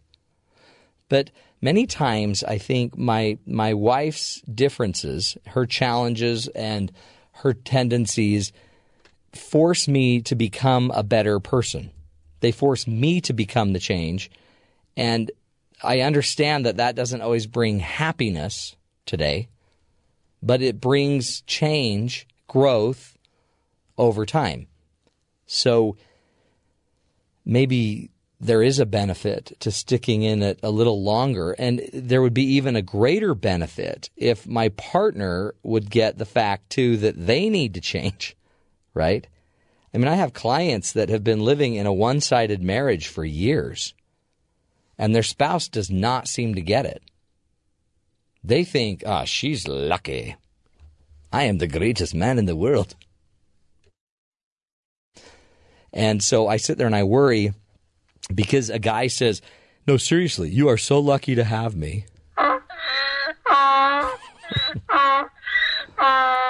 Yeah. It may not. There's a little video of a marriage fight. It may not be what you think it is. And you can keep blowing smoke that you're just a saint. But the reality is everyone's got issues. And if we can't get real with each other, then we're probably going to we're going to become something a lot less than we can become as humans. We're going to fall apart. So there are maybe some ways to motivate your spouse. You don't have to cross the line. You don't have to use ultimatums. You don't have to beat them up if you need to see some change. But one of the things you might want to do is find a way to feel love for your partner before you bring up an issue. Most of the time I found that when we're bringing up our issues with our spouse, we're not bringing up the issue out of love. And why this is so critical is because if I'm feeling anger, if I'm feeling frustrated, if I feel like you're taking advantage of me, then I will approach the conversation through that paradigm, through that way of thinking. And when I do that, my tone's going to be totally off. If I have compassion for my partner who maybe doesn't know how to communicate very well, and I feel love, and I feel an appreciation for them, if I can feel that when I go into the conversation, it might help me actually position our discussion better versus if I'm going into the discussion out of judgment. So be careful. Watch out for how you approach and the tone you approach with. Also, make sure that you find the on switch that's inside your partner. We need to get into people deeply first and find out what does motivate them. There are things that motivate your partner, and there are things that motivate your partner to be a better partner to you. You've seen it at times.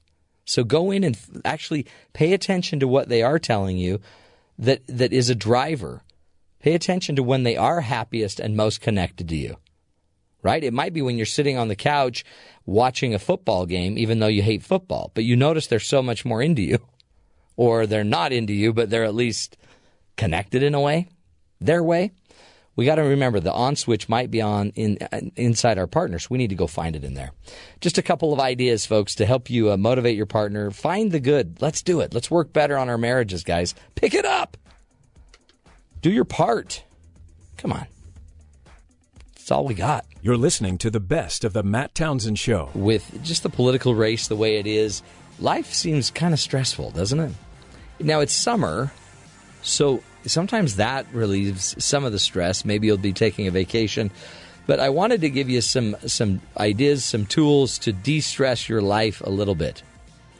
And I got some of these from Fortune magazine, 15 Things to Do When You're Feeling Stressed.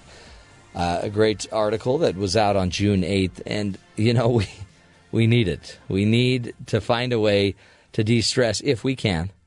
But one of the ways, fastest ways that, you know, you may not be thinking about is to decrease stress, you need to increase your endorphin production.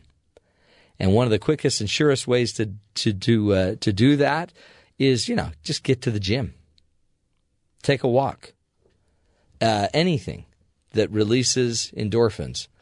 Because with endorphin releases, there's that good feeling, that positive feeling in your body.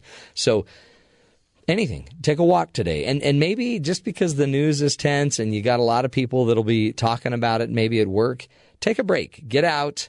Don't just sit around the water cooler and keep talking about it. Instead, get up, go for a walk. Even if you just walk around your building or just walk around your wherever you are at home. So, positive tool, just get some exercise in you. Just simple stuff. You don't have to sweat it out, but something simple. Also, maybe a good day today, too, to watch what you're eating. If you want to decrease your stress, obviously, you might want to watch and minimize your caffeine intake, but also watching out for the food you eat. And we've talked about it with our great Ron Hager. He's telling us all the time, eat whole foods, don't drink your sugars. Create a space for yourself. One thing I've done recently at my own house, I'm writing a new book, and I just try to get away. I go to my office, sit down there, and just escape and find a space where I can meditate. I'm getting a little bit better at that. I also have to learn to say no. That's something I'm not great at. We've had on the show just recently some tools on how to say no. So you just go look back in our archives on iTunes or on TuneIn, and you can see a complete interview or two within the last 2 weeks about learning to say no. Also, make a list of your goals, and when you accomplish a goal, or even a part of a goal that you're trying to work on, check it off. That also creates a little endorphin, a little dopamine push for you as well. Another way to de-stress would be get lost in a great book. When was the last time you read a book, especially a great book? Possibly another opportunity for you is to talk to other people. And they're calling them mastermind groups, but now more and more people have these groups where they can go share their ideas of what they're doing in their business. It's kind of people that are in similar fields as you. If you're a leader, they might be leaders. If you're a manager, you might have management groups you can go talk to. But get out and talk to other people. I also suggest you leave the office, get out of the office, get out of your space, try to get more sleep, serve someone, all tools to help you take your life back and hopefully de-stress. So what we're trying to do on the show, help you live longer and get through these tougher days where the news isn't so pretty. You're listening to the best of the Matt Townsend Show. Earlier we were talking about how simply the tone of how your name is pronounced, like the phonemes they were calling it, how it comes off the tongue may come off with a harshness of tone or maybe a softness of tone, which then sends a signal to another person, the listener, that you've got a masculine name or maybe a softer name, like Ben. So, it's just tone. And it's something we don't always pay attention to. But in my world of working with couples and communication and people, tone is telling, right? Tone matters. And so I wanted to spend a little time in the Coach's Corner talking about our tone. And it really is, I think, a really powerful indicator of what somebody is actually feeling, of their emotion. Emotion is best managed and understood probably through somebody's tone, more through their tone than their words. So pay attention to the tone, right? Tone, remember, is communication. When somebody says, and you can tell they're down, they're depressed, they're sitting on the couch, their arms are folded, they look sad, and you say, "Are you okay?" And they're like, "Fine." Do you hear the tone? That means they're okay, right? Yeah, Ben, they're fine. Yeah, because sometimes, Kaylee and I will talk like that, and she'll say that. But she's really sad. But she says she's okay, so I assume she's okay. Yeah, because she said, "I'm okay," but her tone was like, "Yeah, I'm fine." Could you hear that? It's subtle. I hear, "I'm fine." Okay, how about this? "Yeah, I'm fine." Do you hear that? She's almost singing. Okay. Yeah, some people are tone deaf. Some people can't hear it. And I appreciate Ben being honest with us today. Because tone it's communication, right? Tone tells the deeper story. Tone is our friend, not our foe. When somebody, oh, don't you give me that tone. Rapping. Yeah, Ben, just sit this one out because that, you might be missing the point. It's not, but tone. Some people just don't hear it. But tone does communicate distress and levels of stress. So here are some keys. I'm going to give you 5 keys to recognizing and to either taming your tone when you need to tame it down or recognizing another person's tone. Okay? 5 basic keys. Pay attention to them.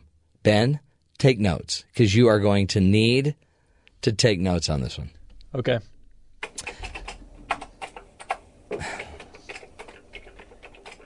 Okay. Ben, don't take notes. Don't take notes. Yes, sir. Just listen with your mouth shut. Just listen. Number 1, tone is not personal. Okay? Tone is not, they're not trying to beat you up. It's not a personal thing. Tone is just a vibration that's coming from the emotion. It's the real issue.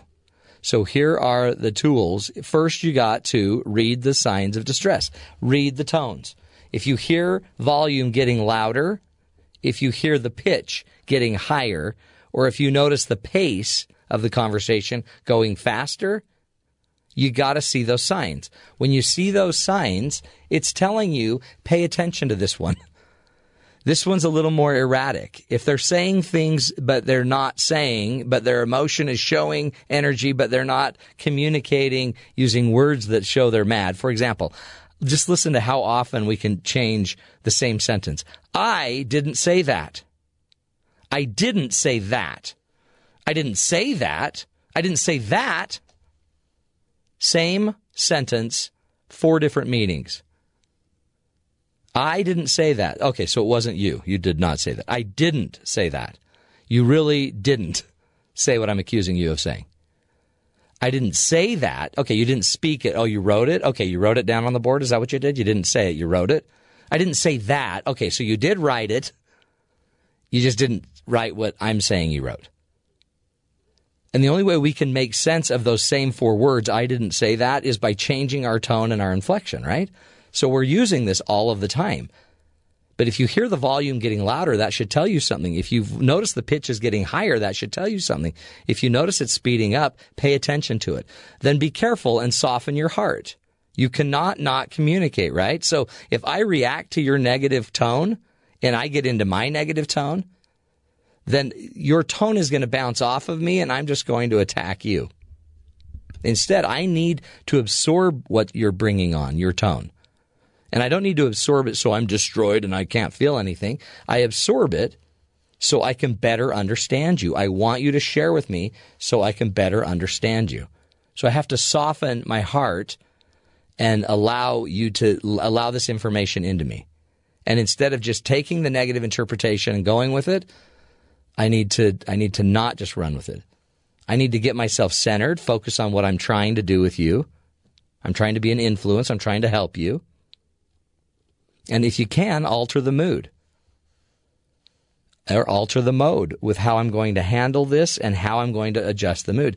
So if I can, and they're mad at me and I can see, I'm not mad, I'm just tired.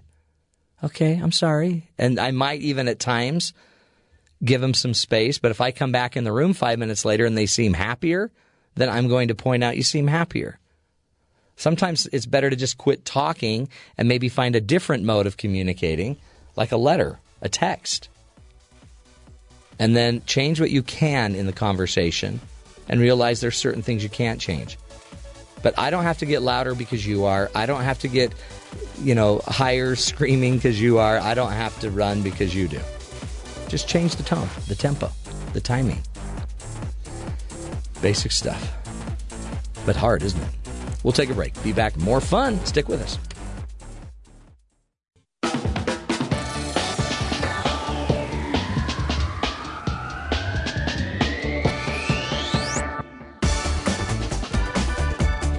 Welcome back, friends, to the Matt Townsend Show. You know, with just a single click, we can access almost anything on the internet, right? Cat videos, profiles of our former classmates, find out what they're up to. Also, you know, just if you're looking for a good recipe or trying to figure out the latest thing Trump said, you know, these all are made possible because of this growing online community. And we thought, what a great blessing, right? Access to all of this information.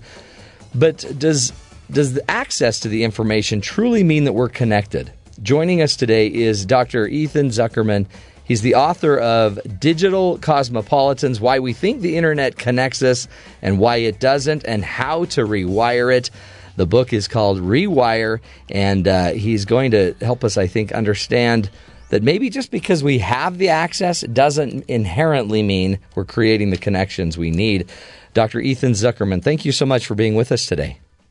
Good morning, Matt. And you've inadvertently promoted me. I'm not a doctor, but you're not. To be with you and thrilled to talk you know what? about this. You are now. Ethan, you have officially been. I've given you an honorary degree from the Matt Townsend Show. That's fantastic. I will put that on my CV, and I will wear it with pride. But Matt, you've got the heart of the book. You've got the heart of the argument. I love this. Well, thank you. I am an old school internet guy. I've been online since 1989. And back in the day, many of us really believed that having access to this network that connected people all over the globe was going to give us this truly global view. Right. And what it's turned out is, in many ways, the internet makes it a lot easier to connect to people we already know. And this is a bit of an irony for many of us. So much of the information we get these days is really reconnecting us with old friends. It's really keeping us within existing social networks like Facebook, helping us, understand where our friends from high school were.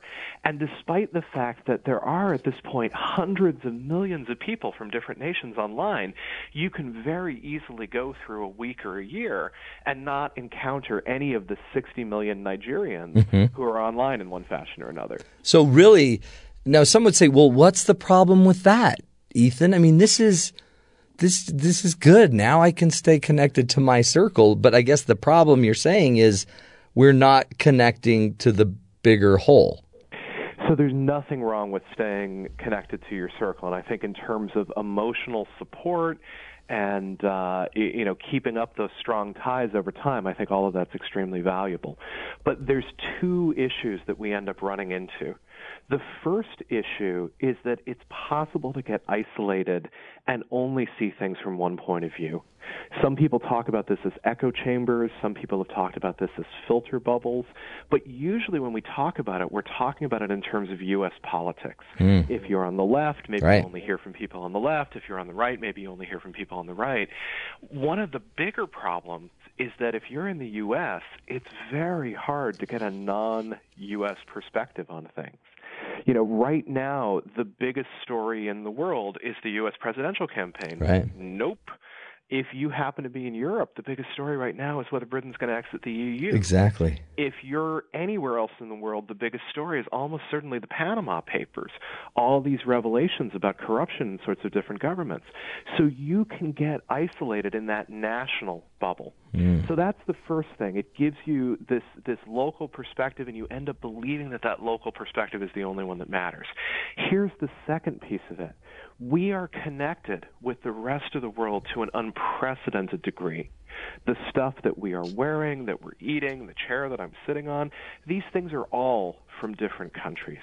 We are interlocked with the rest of the world through travel, through trade, and we don't remember it most of the time. We pay attention at a moment or two when suddenly someone in West Africa gets Ebola and shows up in a hospital in Texas, and we go, whoa, wait a second, maybe we should just shut down all of our connectivity. And the answer is we can't. The world is so connected that we have almost an obligation to be more knowledgeable about what's going on in other parts of the world, if only so we understand how the world really works today.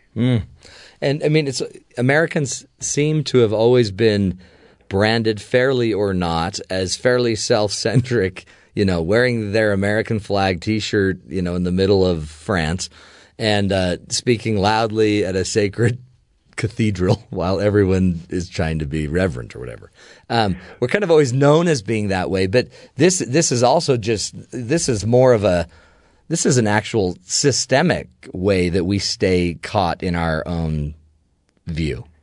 Well, so first of all, let me give you some good news, which is that Americans are not uniquely awful about this. Good. Okay. Good. We're not even the worst tourists in the world. Actually, that probably goes to the Brits, who have a tendency to drink a little bit too much when they hit the road. But it's more a fundamental piece of human nature. I did a study when I was working on this book where I looked at where people got their news. And the answer is, if you are in a big nation, if you're in sort of the dominant nation of the region, you're in Russia, you're in India, you're in France, you're going to get almost all of your news from local news sources. If you are in a smaller nation, a nation that, shares a border with a big, powerful nation, so let's say you're in Nepal, let's say you're in Belgium, you're going to start getting a lot of your news internationally. You're going to start looking across the border. So if you're from any sort of big, powerful nation, it's very, very likely that you're going to be isolated in this bubble to one extent or another. But there's an even more basic tendency. I'm going to use a $1 word here, but everybody gets to learn one today. It's called homophily. Homophily is the tendency of birds of a feather to flock together. We naturally pay more attention to people who have things in common with us. If you are an American, you pay more attention to Americans. If you're a Christian, you pay more attention to Christians. If you're a young person, you pay more attention to young people. We flock to people who we think are like us. We have the strong tendency to find our tribe. And so the further away from someone looks to us, that the more cultural distance we can see, the harder a time we have paying attention to them. Let me just give you a really simple example. Yeah. Do you remember about a year ago, those attacks on Charlie Hebdo, that French newspaper? Right. Satirical newspaper, got a huge amount of attention because a lot of people could think of themselves, wow, what if I had been at work and a gunman stormed up the stairs and started shooting the place up because of my beliefs? The same week, more than 2,000 people died in northern Nigeria when they were attacked by Boko Haram. Ugh. So two horrific examples of Islamic terrorism, but the Nigeria story got almost no attention. And everybody remembers the Charlie Hebdo story. So true. And it's because it's really hard for us to think about what would it be like to be a rural Nigerian. It's so culturally distant from us that just on some very basic level, those lives matter less to us. And what I'm trying to say is that that's not a healthy way to live in a connected world. We've got to start looking for some ways to fix it. Wow. That is, and those are perfect examples. And then even, I think we just heard that 500 people drown in, I guess, refugees coming between Italy and Libya or something. And I'm like, we don't even know the story. We hardly even hear that story because I guess we don't relate to it because of homophily. Well, I think there's homophily where we have a hard time putting ourselves in the shoes of Syrian refugees. I also think that news tends to be about surprise and things that happen over long periods of time that happen again and again. I think what happens is we have a phenomenon called migo, my eyes glaze over. I've heard that story before. I've heard that tragedy before. I can't make myself care about it. And so a lot of what I was hoping social media might help with is what people sometimes call the caring problem. Maybe I can get over the difficulty of caring about Nigeria by starting to build friendships with Nigerians. Maybe if my social network changes, maybe if it broadens, maybe if it expands, then I'm going to have a personal tie to these places. But what's been very interesting is that the Internet very early on in, say, the 1980s and the 1990s was a pretty international place, but mostly just because there weren't very many of us using it. Mm-hmm. But once we got to the mainstream Internet, once we get into the 2010s, people really are using this tool mostly to reinforce those existing ties. And the notion of, hey, let's go online and meet someone random from another country, it sounds almost crazy, even though there are some efforts to try to make it happen. And you call that, I guess the 90s idea that we'd go out and meet the world and get to know the world was, I guess, the cosmopolitan idea. We were going to become cosmopolitanized. What do you call it? Yes. So what I was sort of hoping we might see is digital cosmopolitanism.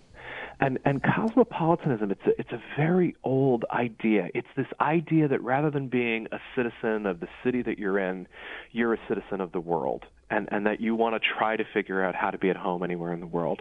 It's an amazing Ghanaian philosopher named Kwame Appiah, and he basically says cosmopolitanism is really simple. It basically comes down to realizing that there are other people in the world who have different values and different ways of living than you do, and that you might have some obligations to them. So, really simply put, other people in the world view the world different ways. They have different rules. They have different perspectives. And even though that's the case, maybe it's not enough just to accept that. Maybe we really are interconnected. Maybe we really are dependent. And so the hope was that as we got a media that took away these barriers, that makes it so easy for us potentially to get information from other points in the world, many of us might start feeling more of those ties. And I want to tell you, it's possible. I've been helping to run a project for 11 years now called Global Voices. And this is a project that has 1,400 authors from over 100 different countries. And everyone participates in this. Almost everyone in the project is a volunteer. We report news from each other's countries, and we do it because we want to understand what's going on across those borders and because we want to develop those relationships and those friendships. But it doesn't happen automatically. Yeah. And that was the big discovery out of this. I think a lot of us hoped that this would just go ahead and happen. This would just be a consequence of net connectivity. And what we're finding instead is that if we want it to happen, we would have to choose to make it happen. We'd have to work really hard at it. It's it's a beautiful concept. It really is. This idea that we are connected to everyone on the earth and we have an obligation to one another. And again, we have to act to make it happen. Powerful stuff, Ethan. Let's take a break. Again, we're speaking with Ethan, who's Ethan Zuckerman, who is the director of the Center for Civic Media at MIT and a principal research scientist there in the Media Lab. He's helping all of us, I think, open our minds up about this need to understand our connectivity to others and maybe do whatever we can to open up our hearts, our minds, our soul to the people of the world. We'll take a break, folks. We'll be right back, continuing to understand how to rewire and use the internet to connect. We'll be right back. This is the Matt Townsend Show.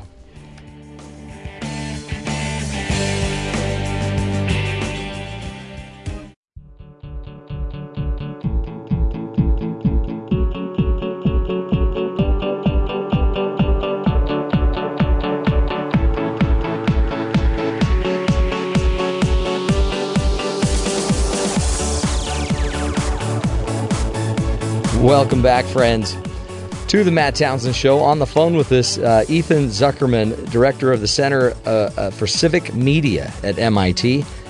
He also uses his research to focus on the distribution of attention in mainstream and new media and to the use of technology for international development.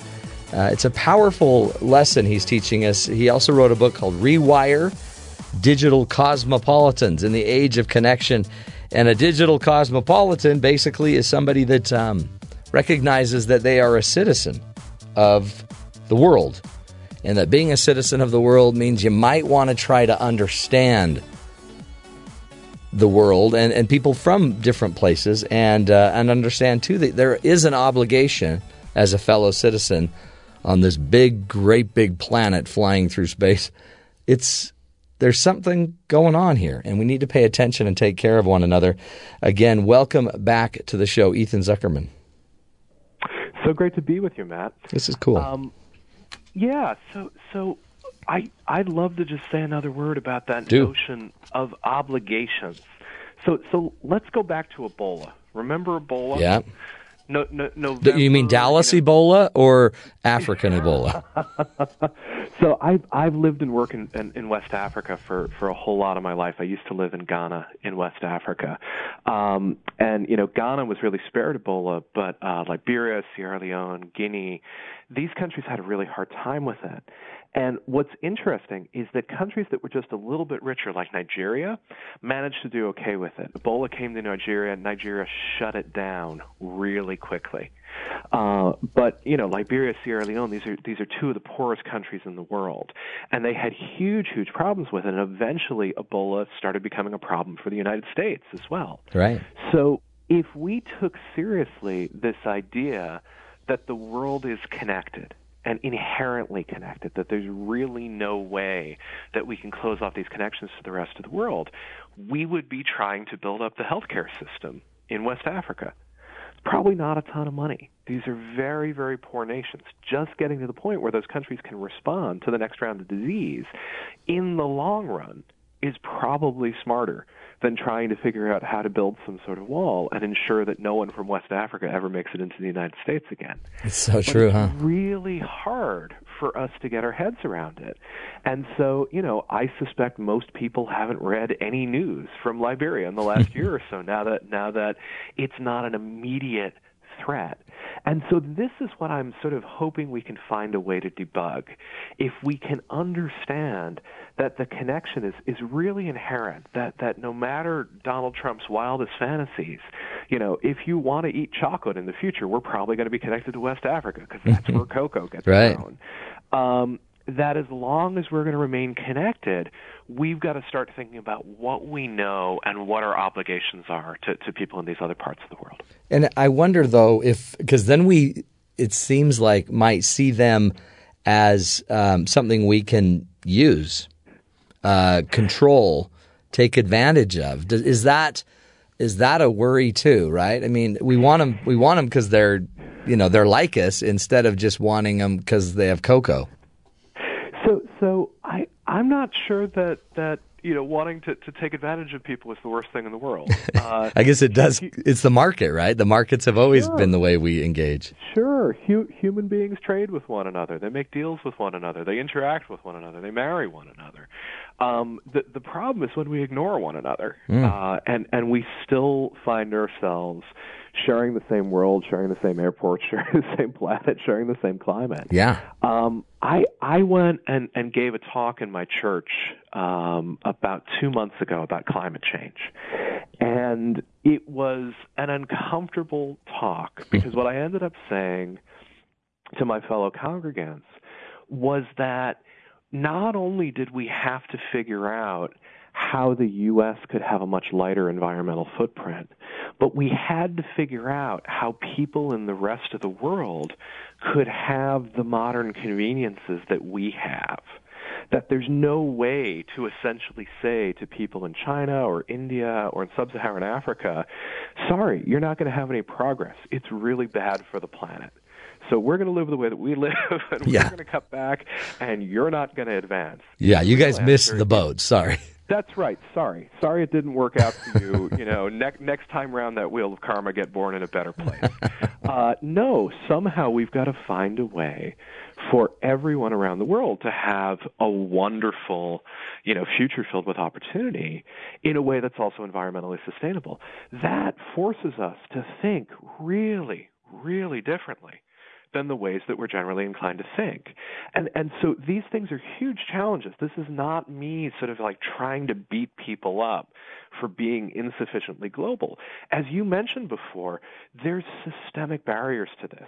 When we open a newspaper is far more likely to tell us about wealthy nations than poor nations. When we go onto Google and search for information, we tend to search for information about people and places and things that we already know are important. When we go onto Facebook, we tend to connect with the people that we already know, not use these tools to reach out and make new connections. And those are all places where we would have to engage in some rewiring if we wanted the media to help us make these connections. So the rewiring, is it, it seems like a lot of us might be waiting for someone else to rewire it. I'm waiting for the government or you or a big Google. But the reality is the rewiring has to be us. So I think there's two versions of the rewiring. I think we can make personal choices to live in a different media universe. I teach classes here on journalism and social change and the future of news, but my most popular class here is on news and participatory media. And everyone who takes this class, the first week, they keep a media diary. And they write down what they've listened to or what they've watched, what they've read. And then I just ask people to sort of make some generalizations. What did you learn about this? One of the things that I've learned doing this, and I've done this 5 times now, is that radio, for me, is the medium that most often leads to serendipity. Because I'm just listening. I don't turn away from a story that I think I might not be interested in, because I'm sort of along for the ride. If NPR, for instance, suddenly takes me to Burma, I'm going to go along with them. Right. Whereas if I have choice, if I can sort of flip through the headlines that I know that I care about in the newspaper, I'm going to read about the Green Bay Packers all the time because that's my team and that's, who I want to know about. Right. So sometimes having choice isn't so great. So you can start looking at this and you can start hacking your own behavior. You can say, you know what, I really want to know more about France. So I'm going to find an English language paper that focuses heavily on France, and I'm going to get some more stories from it. Or I know I just want to be more global, and I know it's hard, so I'm going to lean heavily on NPR, or I'm going to lean on the BBC, which I know are deeply global information sources and are going to sort of push me there. But then there's the systemic part of it. And in truth, the people that I was really writing Rewire for in some ways are my students. And my students come out of MIT. They get a master's degree or they get a PhD, and they go to work for Google or Facebook or these big tech companies. Many of them start their own big tech companies. And I wanted to have them take this idea that the tools that we use, these technological tools that we use, make it easier to know about some places and some people and harder to know about others. So I just wanted to make the case to them that they might have a responsibility in building these tools to help us become more global. That's what's powerful, I guess, is we have a shift, right? If we can shift our thinking to the global world. I mean, we're already in it. We just seem to kind of consider ourselves, the arm. We're the arm of the world. But we don't necessarily see how one hand can take care of another. In one of the things I know you mentioned in your book is, and you just brought up the serendipity, there's basically 3 solutions that are potential solutions you talked about. Transparent translation, bridge figures. Talk to us about bridge figures and talk to us about engineered serendipity, which you just explained a little bit there. Sure. Well, let me do this real quick. Translation's critical because everyone wants to talk in their own language. The dream that everyone's going to speak English is a dumb dream. It's just not going to happen. And, while it would be great for a lot of us to learn Chinese, what we really need to do is make translation happen all the time. When you get online, when you look for information, you suddenly stumble across a language you don't speak. Right now, we just turn away from it. And we basically say, not for me. We need translation to happen in the background. We need it to be much better. And we basically need to find ways to not make language a barrier to knowledge. The second thing is that when we find information from other countries, a lot of the time it doesn't make any sense. You could pick up a newspaper like the Vanguard in Nigeria. It's written in English. It's not going to make any sense to you because you don't know anything about Nigerian politics. Right. You don't know how to relate to those stories. Bridge figures are people who have feet figuratively in 2 different cultures. And so they can say, oh, I know Nigeria and I know the United States, so I know how to explain this to you. And I also know how to help you care about it. And it's my contention that these bridge figures, these people who bridge between cultures, are incredibly well positioned to dominate the next 20 years of the economy. These are the people who are going to unlock connections in the global economy. The third thing that's really important is that there's so much information out there. We need help discovering not what we want to know, but that we didn't know we wanted to know. And this is what serendipity is about. Serendipity isn't just random chance. It's the happy accident through hard work. Serendipity is Fleming finding penicillin, not because he got a lucky break, but because he was working really, really hard to think about bacteria and then managed to see the mold killing off bacteria in the dish. So serendipity takes work. It might take conscious change, but the idea is that serendipity is something that I believe we can engineer. I think we can actually build systems that help us find the unexpected. And I actually think this is one of the most exciting engineering challenges right now on the contemporary World Wide Web. Wow. That is cool, huh? It's just stuff we don't even know we're looking for. It's synergy. It's this emergent property that appears that we didn't even know existed until the right parties came together. Powerful. Yeah, absolutely. And you believe that you can engineer systems to create this serendipity regularly. Well, we're looking at little ones. One of my students, Catherine D'Ignazio, built this wonderful tool that, with your permission, tracked where in the world you read about, and then started suggesting articles to you from other great cities of the world. We're fooling around with tools on Twitter that basically say, let's imagine that you follow high tech in the United States. Wouldn't it be great to be introduced to some of the people who are critical to high tech in Nigeria? So we don't want to give you random people. We want to give you people who care about what you care about, but are different from you in one sort of critical dimension. I'm a left-wing secular guy. Maybe it would be really interesting for me to be in touch with people who are left-wing but deeply people of faith, or right-wing secularists, or left-wing secularists, from France. Oh, great, yeah. How do we figure out some way to give us something in common, but enough difference that it challenges us? That is beautiful. Get on that. I'm working on it. No, Ethan, that is, seriously, like you could then enroll to have your mind broadened through a tool that starts, growing you. Powerful. I think we can do it, and I think we can build better tools that do it for other people as well. Is this what you're doing at MIT then? This is some of what we're doing at MIT, and a lot of what we're doing at MIT is about helping people use technology to be politically powerful. So this idea of civic media is making media to make change in the world. And so some of the changes that I would like to see are for the world to be better connected and more global. Another one is for people who are marginal to be more powerful. But this whole idea that making media is a way of making change, that's the central idea behind our lab.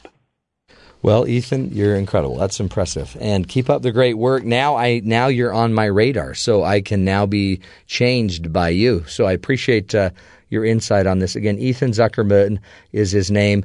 Go find his book, Rewire, Digital Cosmopolitans in the Age of Connection. Thanks again, Ethan, for being with us. Powerful stuff, folks. Man. Now, again, wouldn't it be valuable, to just start broadening? And you don't have to go to all this extreme of finding your exact opposite, but just start broadening the circle you already belong in and start understanding all the different sides of that, or even just get to another culture. Incredible stuff. Interesting. We'll be back, folks. This is the Matt Townsend Show. Trying to broaden your mind as we help you find the good in the world. We'll be right back. Stick with us.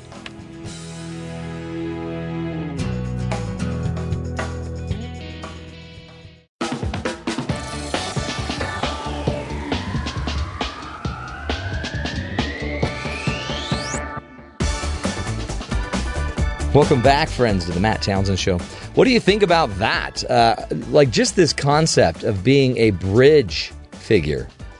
One of the things that we see a lot here at BYU, because we're going out, so many of members of the LDS faith go out to different countries to serve missions. They come back with a tie, with a connection to another country. Just yesterday, I was watching, I left many moons ago and spent 2 years in Argentina. So when President Obama is in Argentina, That interests me. And the people there I understand. And when I see what's going on with their president and their economy at times, I have a connection for it. I also have an appreciation of a different culture. And it stretches me. It helps me understand. My son lived in Mexico, northern Mexico, for 2 years. And he has an affinity for the Mexican people, an incredible love for the people. So when somebody says, let's build a wall, that it impacts him because he's one of these bridge figures. And the reality of our existence is every one of you are bridge figures. The goal, I guess, would be take the role, seriously. Do you feel any connected need to the people or obligation to the people of Africa, of Nigeria? Do you feel any obligation there? Do you feel any obligation for a Syrian refugee? Well, no. The United States can't be the babysitter for the world. Okay, well, don't give me the line. Give me the reality. Now, if I'm a betting man, you've probably never been to Nigeria. You've probably never experienced what poverty might look like in another country and why people would do anything to get to this country. Because I'm going to bet if you just experienced it, you'd understand that the issue is a lot more complex than just people coming to America or fleeing a war-torn country.